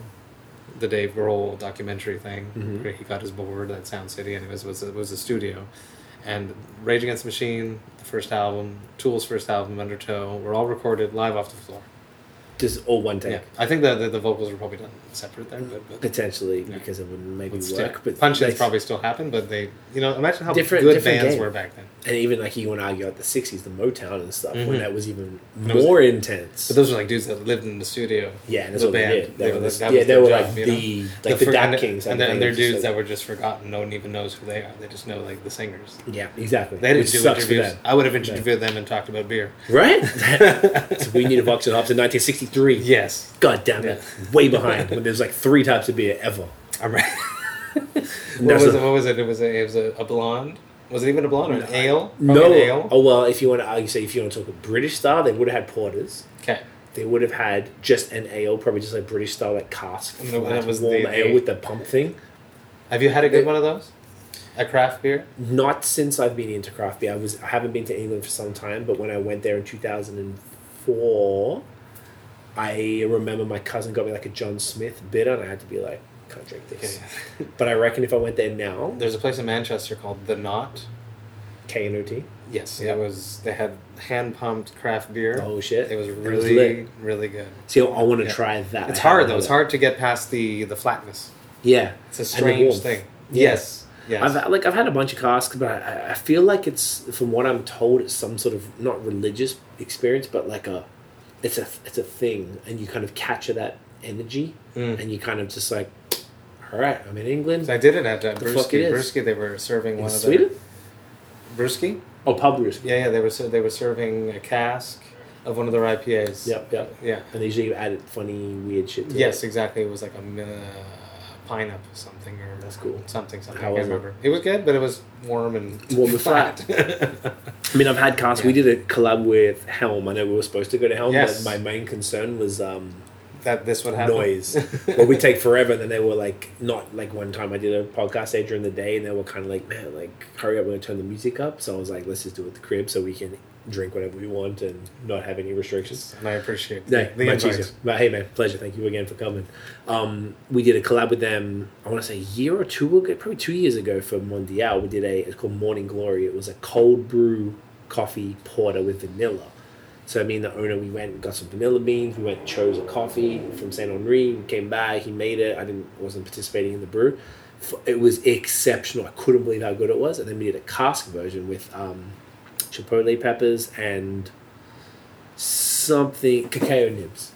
So I had both of them side by side, and like it was actually pretty good because I think if you keep the cask a little cool, it's pretty dope. But it's like I don't like peppers in beer. That's why this Mexican one, I'm glad you're splitting it with me.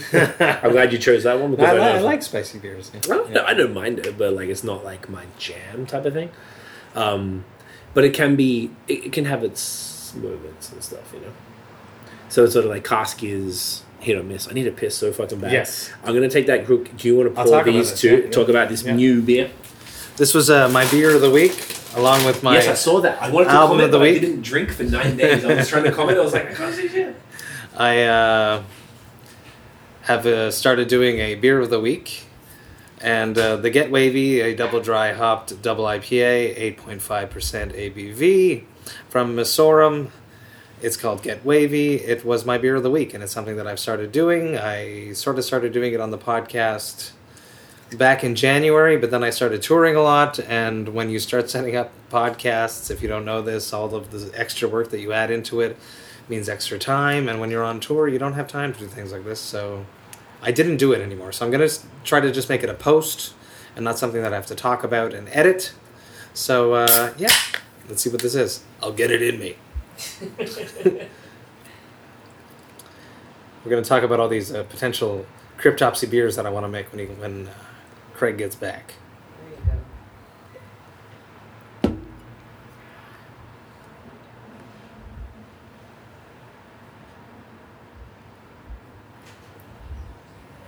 Woof! Mate. You were good.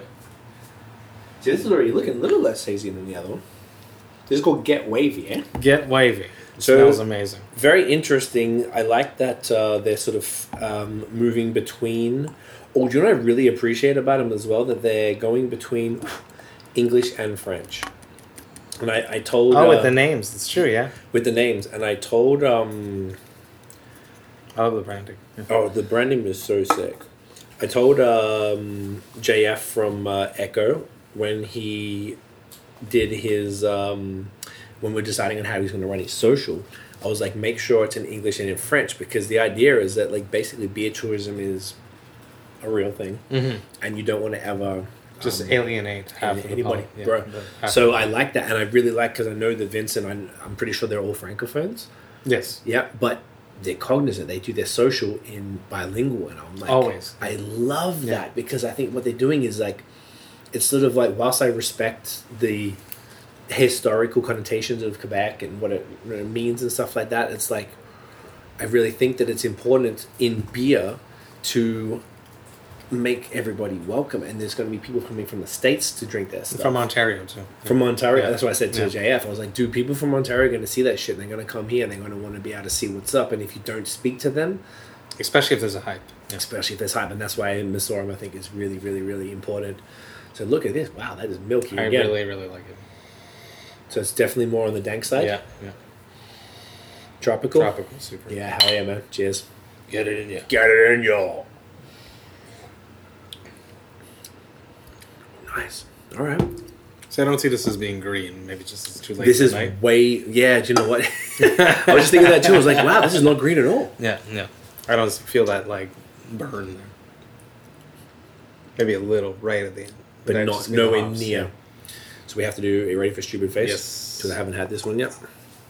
I love how you just Thank you again, that with the can, of course. Yeah. I had to bring it to surprise you. You right?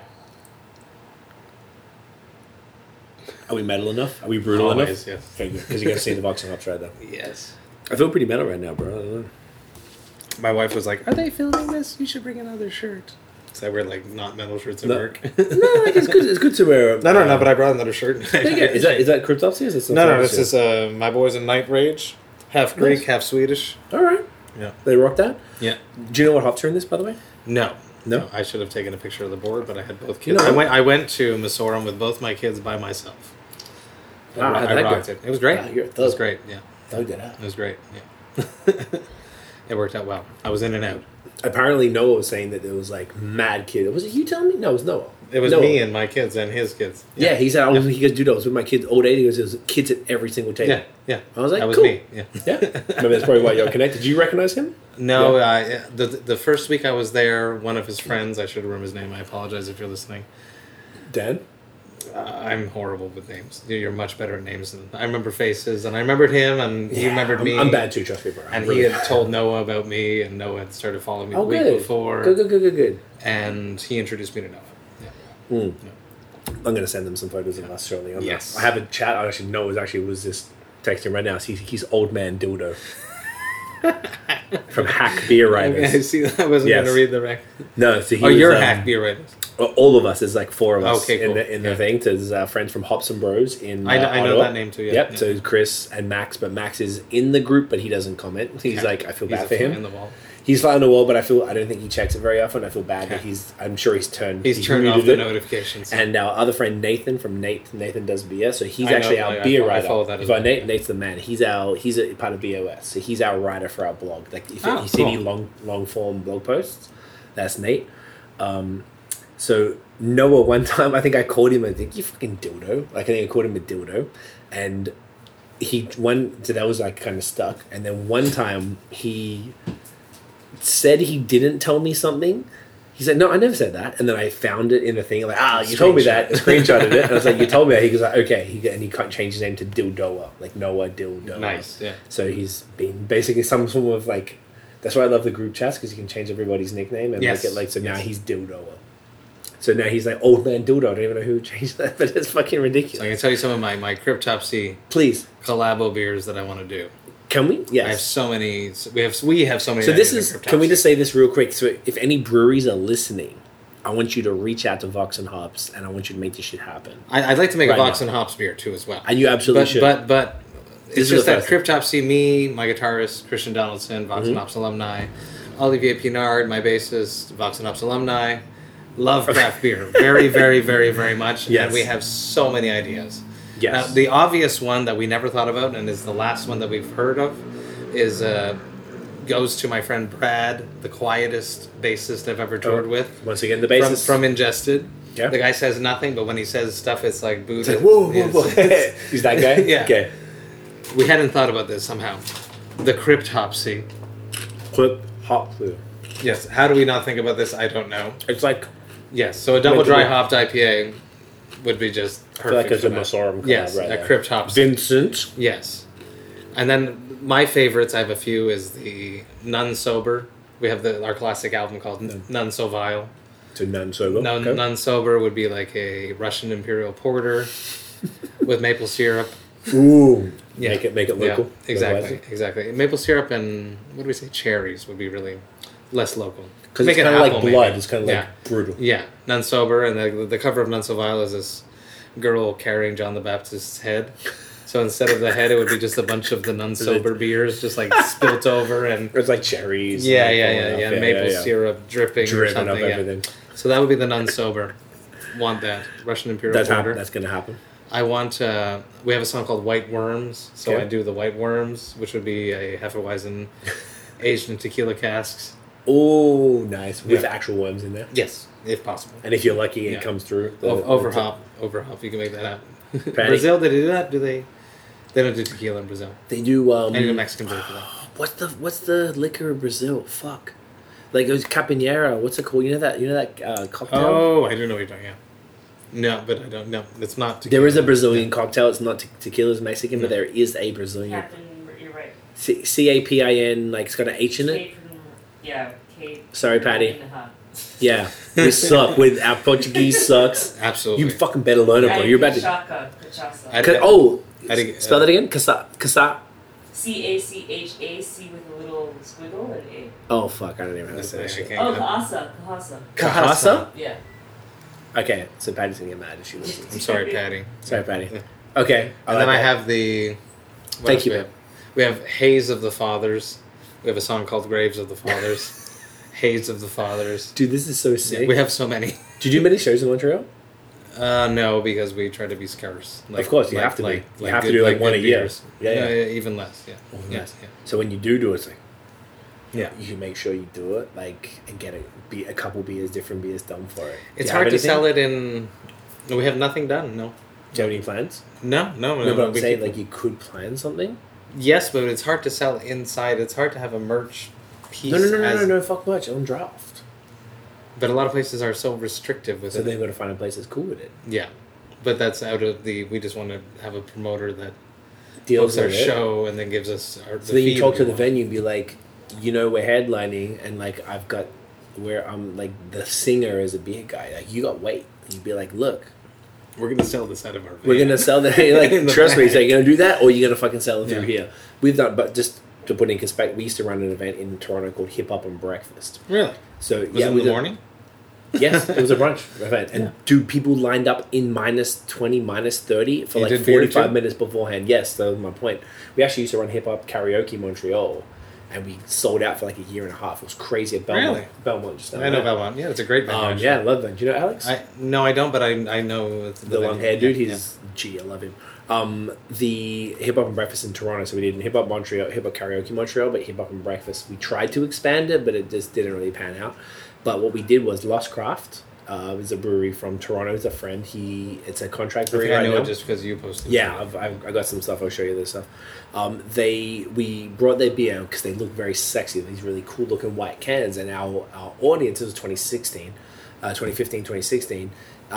Would have gone for that. So we said to the venue, like, look, will you stock the beer? Like, as in, take the cans, whatever you sell, we'll just invoice you for what you sell. You don't even have to buy anything. There's no obligation. And the venue was cool with that. Really? There's no liquor license that was an issue? Whatever that, unless they went under the table, my understanding is that there was an agreement between the brewery invoiced the venue for the cans that were sold. Like, okay, you sold X amount of cans. They just told us how much they sold. They gave us the rest as well. Okay. And we said these are also, this case here is for us. There was 4 of us who run it, so these are for us. And that we were able to distribute. Say if we had friends, we were like, yeah, pull these guys out, bring it, blah, blah, blah, stuff like that. So they were completely chill with it. So the point being is that there should be venues that if you had some kegs of like small batch stuff, which is like I'm like just take the kegs and we'll just charge us for what you do and we'll take them back afterwards. Mm-hmm. Like fourths or something would be cool with that. Like I'm saying, and I'm more than happy to help in any way I can to do that. Yeah, I'll try next Montreal show. Yeah. Dude, I'm saying, like I feel like because you've got all these. Sorry, I cut you off in the middle. Ideas, keep going if you want to bust out the ideas. The ale of the fathers, working off of the graves of the fathers would be like an old ale. Yeah. like aged in something horrible, like in a cognac cask or something. Okay. And we have a song called "Cold Hate, Warm Blood." I love metal. So it'll be Cold Haze, Warm Blood, and it's a hazy IPA with blood orange. Ooh. Yeah. These are fucking gold. No, I know. This is us drunk and the tour bus. You written all this. You got everything. My guitarist has them all written down. Okay. Yeah. I feel like a lot of these are on brand from the Sorum, but there's got to be some other. And then there's the Belgian classic, which is a Lord Worm. I have to give him credit. Yes, it shouts to them. We have a song called Abbey Goer. So the Abbey Goer. Nice. So you'd be like some sort of a Belgian like triple. A Belgian triple. In that sense. Just hit me now. Do you perform songs that... Oh yeah, we have to. You have to, because people want to hear... Album. I play 5 songs from None So Vile every night. And you try to... I do them myself. In his way. I try to do him justice, but in my voice. And people are cool with that? People have grown cool with that. Okay. Some people still don't like it, but not everyone's happy I'm with sure it. It's lit. Yeah. Okay. It's brutal. Like that. That's for sure. And that's all that matters. Yeah. It's brutal. Do you know, I don't know if I told you, there was this thing...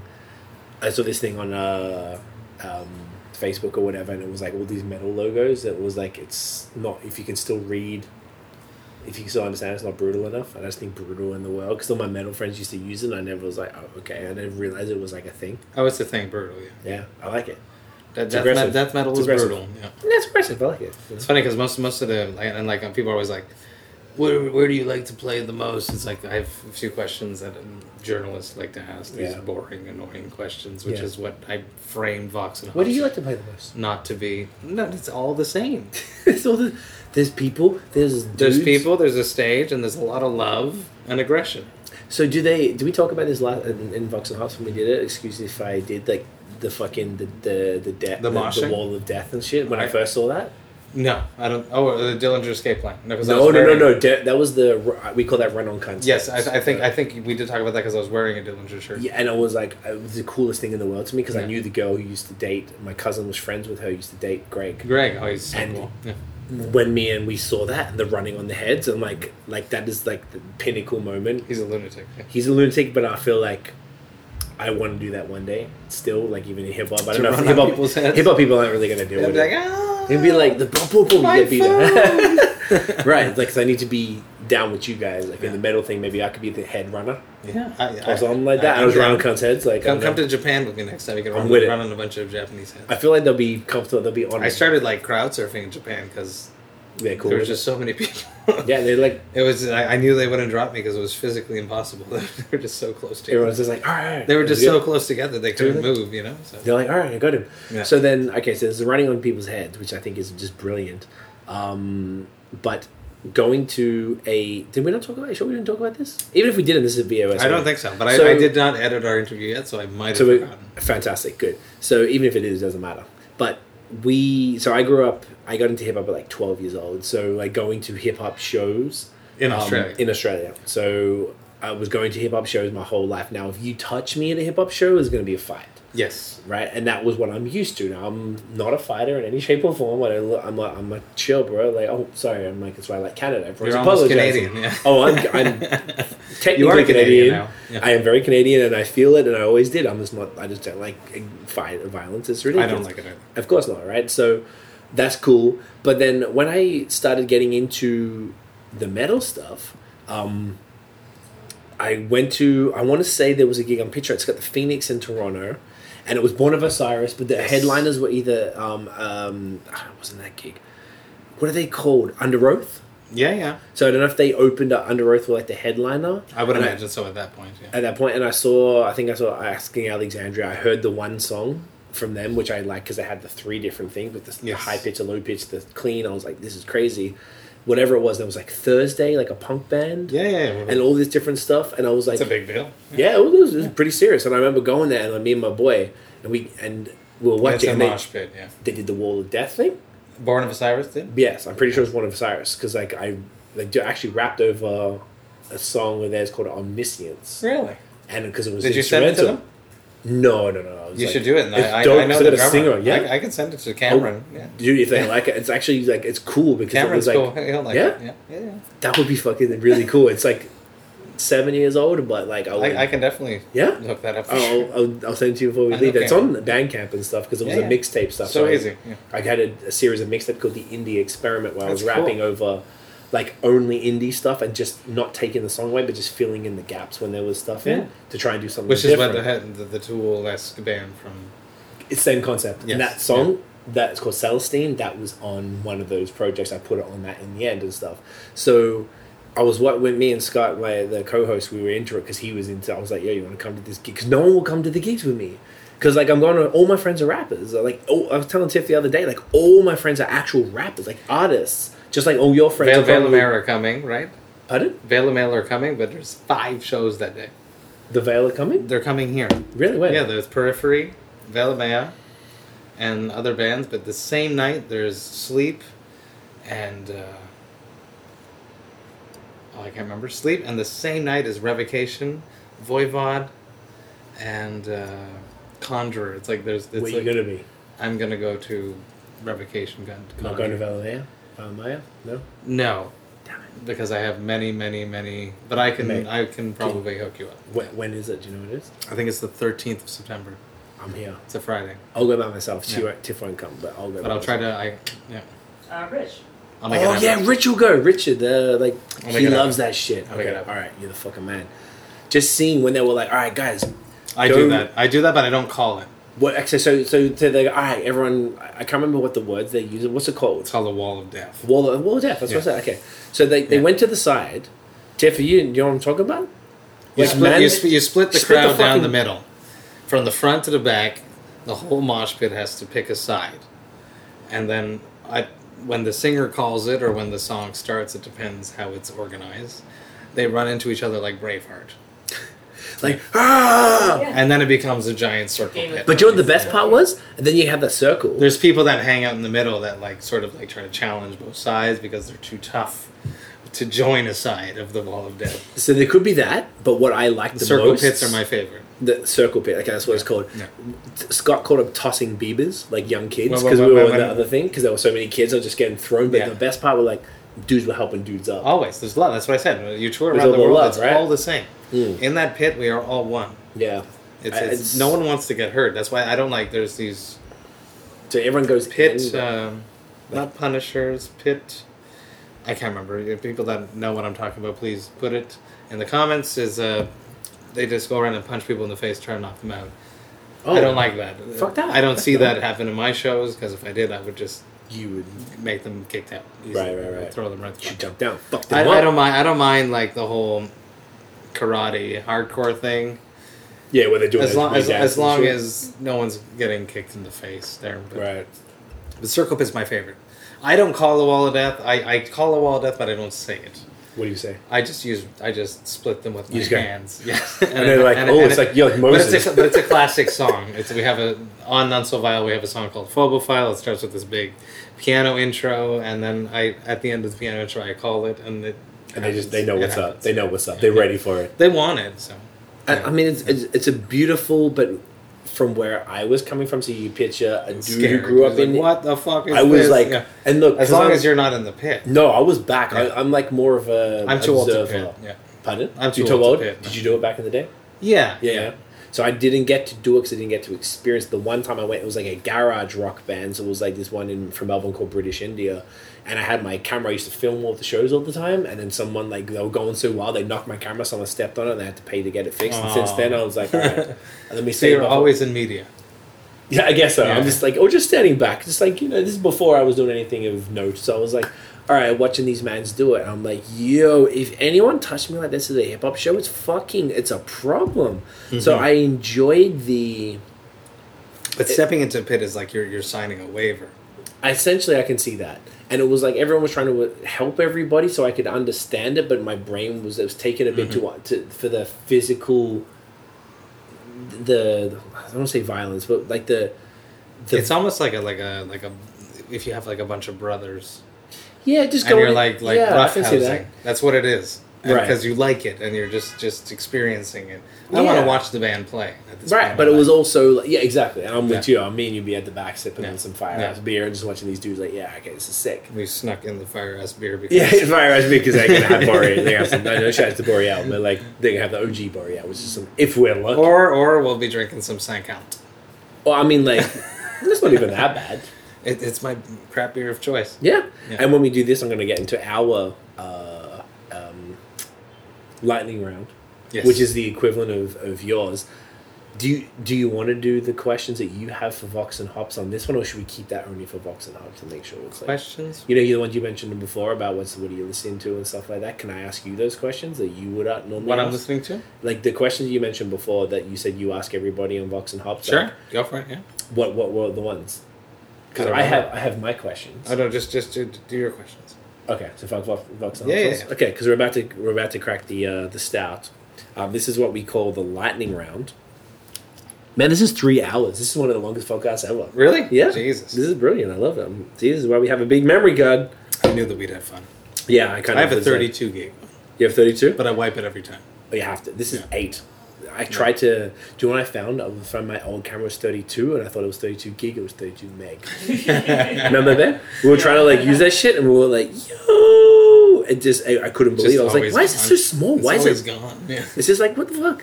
I wipe it every time. Yeah. You have to, yeah. I'm going to copy this. I'm going to take this to my brother, put it in Logic, and boom, boom, boom. Keep this clean because just in case, I don't want to take any risk. Exactly. And I drop it in SoundCloud, no, in Dropbox. Dropbox? Always. Yeah. I'm going to rip it. I'm going to put it in Logic. And I put it with that intro and all that stuff, and I'll send it to my brother and be like, get me that shit. Mans don't fuck around. Engineer styles. All right. So this is our guilty pleasure. This is our lightning round. Guess I'm drunk, dude. It's only 10:30. Okay. It's good. Yes, that's fucking good, bro. What is your guilty pleasure beer? Beer you would be embarrassed to admit to a fellow beer nerd that you enjoy. Labatt Saint-Count. Wow, it's a great one. It's if I'm at a bar and there's nothing craft on tap, I'm drinking a Labatt Saint-Count. Which is exactly what you said on my podcast. Yeah, and we high-fived. Yeah, we did. When I got my Canadian permanent residency, Richard Bastarash, my video guy, he brought me a big key. The key. It was great. It was terrible, but it was awesome. Yes. The opposite, a beer you would decline under any circumstance. If I can go back when I started drinking, I skipped over my whole sweet, sugary, garbage malt liquor phase, which was a Tornade, which is from here. It's called Tornado. It's like the Mike's Hard Lemonade of Quebec. Okay. Except it was so much worse. So a fruit punch Tornade would be what I would turn down. That sounds really bad. It was really bad, and I used to drink beer like... Is it beer? It's malt liquor. Same shit. Framed in a beer bottle. Interesting. And we used to get these big Gatorade bottles and make a hole down here and put your thumb over the hole and pour your beer in the top. So and then you'd shotgun it, but we'd put 2-3 of these in this 1 liter. That's disgusting. Horrible. So I thought you were going to talk about you made a bong or some shit. No, we were just pounding 3 beers at a time. Yeah. All right. Yeah. Quebec. Early beast mode. You are brutal, sir. What was your gateway beer? What was the beer that got you into craft beer? It has to be Le Castor's Yakima IPA. It's great. Or the pale ale from Les Trois Mousquetaires. Oh yeah? They have a pale ale? Oh, they did have it. No, it must be an India pale ale. I think was that the one that's in the 750 with the cork? Yes. So that's actually a hazy IPA, actually, right? No, not the IPA.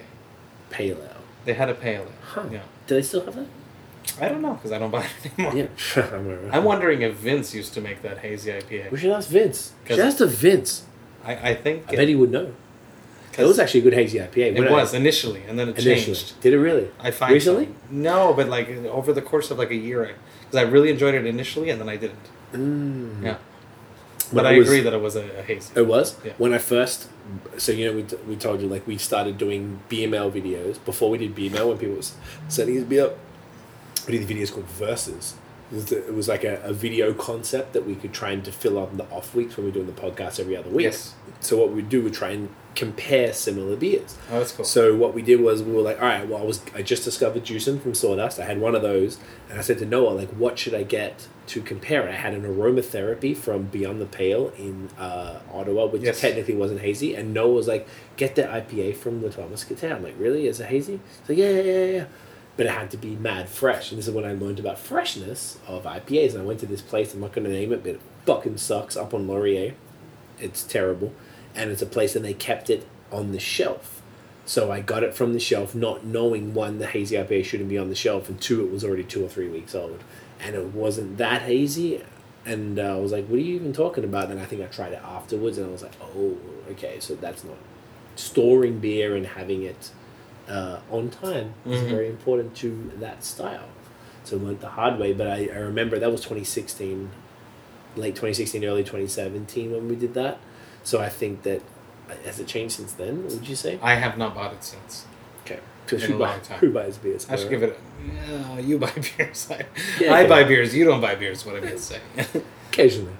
I should get that.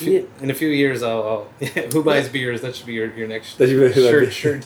Who the fuck buys beers? So Noah's always the free beer guy. We actually had someone give us shit. This is what pissed me off. That's why we joke about it. Someone was saying, like, we were being... people in beer don't understand PR and how the PR packages work, so they send it to people like yourself, like us, like Hops and Bros, like Nathan and like Noah, who have a platform, and they review the beer as well. That's what PR does. You send it to them in hope that they'll review it. And people were like... I can't remember why, but someone was saying that, like, I was just trying to I'm doing this for free beer. Like, you really think... Do you know how much work that goes into all of this? You know, for what, $15 of beer, you really think that's why we're doing this, dude? Like, do you see how much... I don't care about I discovered Overhop because of you. Right. From doing that. So that's the whole point, right? So, like, it's a very interesting thing. So now we've made it a joke, like, about free beer. So it's like, it's always like hashtag free beer. So it's definitely a thing. So we'll bring you in on that. Beautiful, yeah. What's your favorite beer style? I'm torn between a hazy IPA and a bourbon barreled stout. So I'm just finishing up. I really like... That was great. Yeah. Honestly, that was the best Mastoran beer I think I've had. I think so too. Yeah. Exceptional. Both of those are fantastic. What is your least favorite style? So not that you like you hate it or anything, but maybe I think your least white favorite. Beers, wit beers. That's a great point. Do you know that's one of the most common answers? Yeah. It's very interesting to me. And it opened my eyes. I think that's almost why I hate them. Because people kept saying it. And I'm like, every time I had one, I'm like, oh yeah, this is not brilliant. Some of the smoked beers... Rauch beers is the second most common. My wife tainted it for me. She says it tastes like hot dog water. It's sort of just... It actually does taste like hot water. But the stout version, like Shelton makes this Imperial... They make a Rauch beer? No, but they make a smoked Imperial Stout. Okay. But that's more like an Islay whiskey. Do you like Islay? I do like that. You like that? I do, yeah. I feel like that is one of the most acquired tastes. Mm-hmm. But it's very close to craft beer. No, 100%. If we just take a brief pause, sir, this is your first other half? It is. Man. Unless I don't remember it. So this is called Short, Dark, and Handsome. It is a Mexican hot chocolate stout with cacao nibs, cinnamon, vanilla, chilies, and milk sugar, 7.2%. You can smell the chocolate right off the Mate. Getting in you. Like cacao. Oh, yeah. That's good. Awesome, yeah. It's like a dessert stout. All right. You ready? Ready for the photo? As we're sleeping. You know the drill. It's like a dessert stout. It's really creamy. Yeah, that's how we have to finish this shit. It's actually the heat is not too bad. No, it's almost non-existent. Sometimes the heat can be over the top. All right, that's balanced as shit. Nice work, other half. Favorite beer city, destination, or country? Nice. You got to go Belgium. Yep. Although I really enjoyed Copenhagen. When I was there, that's amazing. I hit, I did Mikkeller one time, and I hit... You went to the OG Mikkeller? No, I went to this little... It must have been the OG Mikkeller. It's like right downtown Copenhagen. That sounds all right, yeah. And it's like a whole block, and there's like a fancy restaurant that's a part of it. Okay. I don't know if that's but it's all like in this weird basement thing, and like the tap room is in this small, sort of little area, but very small, like 20 seats maybe. I know, 20 seats. Yeah. So maybe is that like the OG? Maybe I don't know, but it kind of feels like that's probably more the OG. It was close to the venue that I played with, the Pumpuhuset, which I'm saying wrong, and all the Danish people are laughing. Is Copenhagen? And I also went to BAUS last time I played in Copenhagen, and it was really, really good. I was super satisfied with all the beers that I drank there. What is it, like a beer bar? It's a beer bar that they brew there, BAUS. BAUS, that sounds very... Yeah, I know, yeah. I feel like I need to go there. It's really very, very good. And they had a great haze, they had a great... They make their own stuff? Yep. It was very good. Okay. So this is how you do Untapped. Oh, so what I do while we're in the middle of a podcast, I'm taking one-word notes, and what I'll do afterwards, I'll review it in full sentences. Okay. But just like, so I'm like, all right, well... Because we have to take a photo with this, it has to be... We have to keep this for the photo. Yeah. We can always have another beer. It's not like we're scared, but... I'm never scared. Any thoughts? Never scared. You haven't seen them. Yeah. Spice is minimal. Spice is minimal. It tastes like... It smells like hot chocolate. Yeah. Like really. Do you want to try this, Ben? It's very smooth. We haven't really good. Anything. Oh, at the moment, Tiff is on the ketogenic diet. Good for you, yeah. So she has been avoiding carbs. Normally what she would do is help me with my beers. I know. We talked about this on my podcast, how to stay slim. Oh, that's nice. How to stay slim while being a craft beer. Being vegan helps. Yes. Yeah. It definitely helped me, but but I still drink too much beer. Still, yeah. It's the beer thing is like so rough, man. Like I never had any issues with weight. Your weight, no. I don't really have weight issues. We about this on my podcast. We did, right? I just feel like I can grab my stomach now, and I've never been able to do that. And it's just the beer. It's just beer. It's ridiculous. And even after like 9 days off and not drinking any alcohol whatsoever, maybe having a few carbs but not a ton, it's still like I feel like you mentioned it too. Like just you have to just skip on bread and. Yeah, because we're basically drinking. This is a loaf of bread, but the whole thing. Look at this. It's fucking ridiculous. Look at the kill shot. We've been, the amount of beer we've had is pretty crazy, and like what we generally do is we don't purchase carbs, so there's no cereals, no bread, no pasta, none of that stuff. The only guilty pleasure would be some chips type of thing, and that's not all the time, it's sometimes. All meals, no carbs.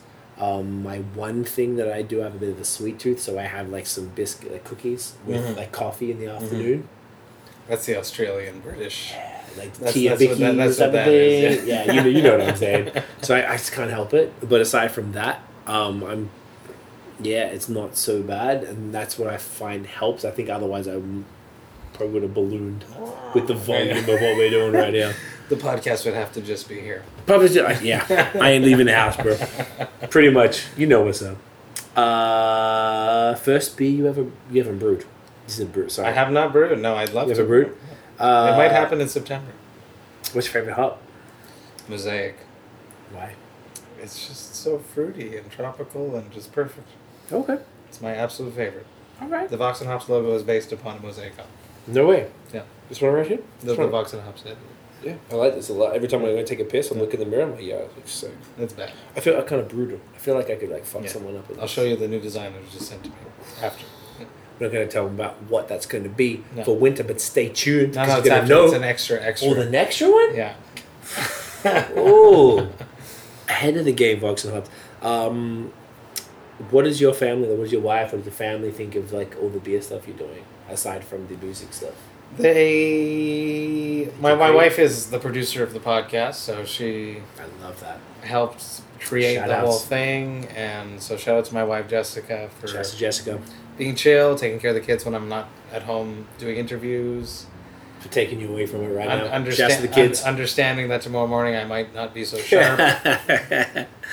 And the rest of my family have been understanding that I like craft beer, because for my birthdays the past few years, that's all I get. Yeah. Oh, they get you this stuff? There's a particular in Saint Eustache next to the Moldang. Oh, that's so there's a beer store? Yes, called. Hold on. God damn it. There's a beer store. No, it's a proper beer store. Like a proper. which will Espace Blanc. Espace Blanc. Which have a few, which have a few succursales across Quebec. Wow, and they go there and they ask the guy, what are the new releases, what are the IPAs, and they always buy me some stuff. So they understand. They get it. And my mom listens to the podcast religiously, so nice. So she gets it. She cuts the lawn. She puts up with my swearing and all my stories. I don't think you've said a single swear word this entire podcast. I probably have not said a fucking swear word yet. Ooh, there it is. Yeah. What do they? I tend to not swear very much, but no, I apologize. What I do is I normally match my guests. Yeah, mirror. Yeah. Did we talk about? No, we haven't. We didn't talk about that. Mirroring is so key. Mm-hmm. So what I would do as the host, because in the way I look at it, and I guess I took liberty this time. Normally, I would not cuss. Say if it's a brewery who have like a brand. Yes. Is like I wouldn't cuss until they cuss, then I'll cuss. Yes, otherwise, yes. I'm probably the same, but it's just a natural thing. Yeah, you've been behaving yourself, and I probably assumed you didn't say a single thing this time, and that's okay. I'm sure I said a fucking swear word. Not one, not one, Matthew, not one. Matthew, I love how Australians and British people say my name, Matthew. You have to do it because it's when you're like. Yeah. Not angry at someone, but you're letting shout out to Sam Yates. If you listen this far into the podcast, Sam Yates, I owe you a donut. Oh yeah, a donut. A vegan donut. 3 hours and 10 minutes. This is going to be one of the records. The last question on this is, I always forget the brewer focus questions. What is your favorite adjunct? Like an additive to a beer? Additive to a beer. The answer is lactose, but you can say whatever you like. I enjoy maple syrup. There's that Dunham Stout. Yes. I can't remember what it's called. They had an Imperial Stout. It's like a weird name with a K in it. No, not the Katushka thing there. That's the coffee one. Maybe that's what I'm thinking. I like maple syrup. I like raspberries. But what I don't like about when they add raspberries is because it always ends up being like a lighter version. Of like a stout, let's say. Yeah. I would like it to be like a raspberry... Pechet does that shit when they have the but it's always like a 5 point. Nah, not Pechet. No, it's like a 6.5 version normally when they add a fruit. I don't know why. Maybe I don't understand the process of brewing. Technically, you think the fruit would ferment and then make it stronger. I think so too. Yeah. I don't think like a raspberry or a maple syrup or something would be. Okay, yeah. That works. What? Okay, so I want to go some because we skipped a bunch of the questions because of the brewer focus. We should go some Vox and Hops questions. Your album of the week is this week's album of the week is Shadow of Intent. Mm-hmm. I think it's called Melancholy. Okay. It's phenomenal. It's going to be a top 10 album. It's super catchy, super brutal, super technical. It's got some grooves, clean vocals, some keyboards. The songs are amazing. There's this excellent instrumental song, which is like 9 minutes long. Yeah. So cool. Sick. So cool. Album of the year? I don't know. Tool hasn't released a new album yet. Oh, aren't they soon? In like 2 weeks. I haven't heard the single. I'm not going to listen to it until the album comes out. Ooh, wow. That's some willpower right there. There is no other way to listen to a Tool song except in the context of the album. So I don't believe in doing that. And any album in the past 5 years of my life that I've been anticipating, I have hated. So you're like... So let's see what happens with this one. I expect to hate it. I might be surprised. I hope to like it.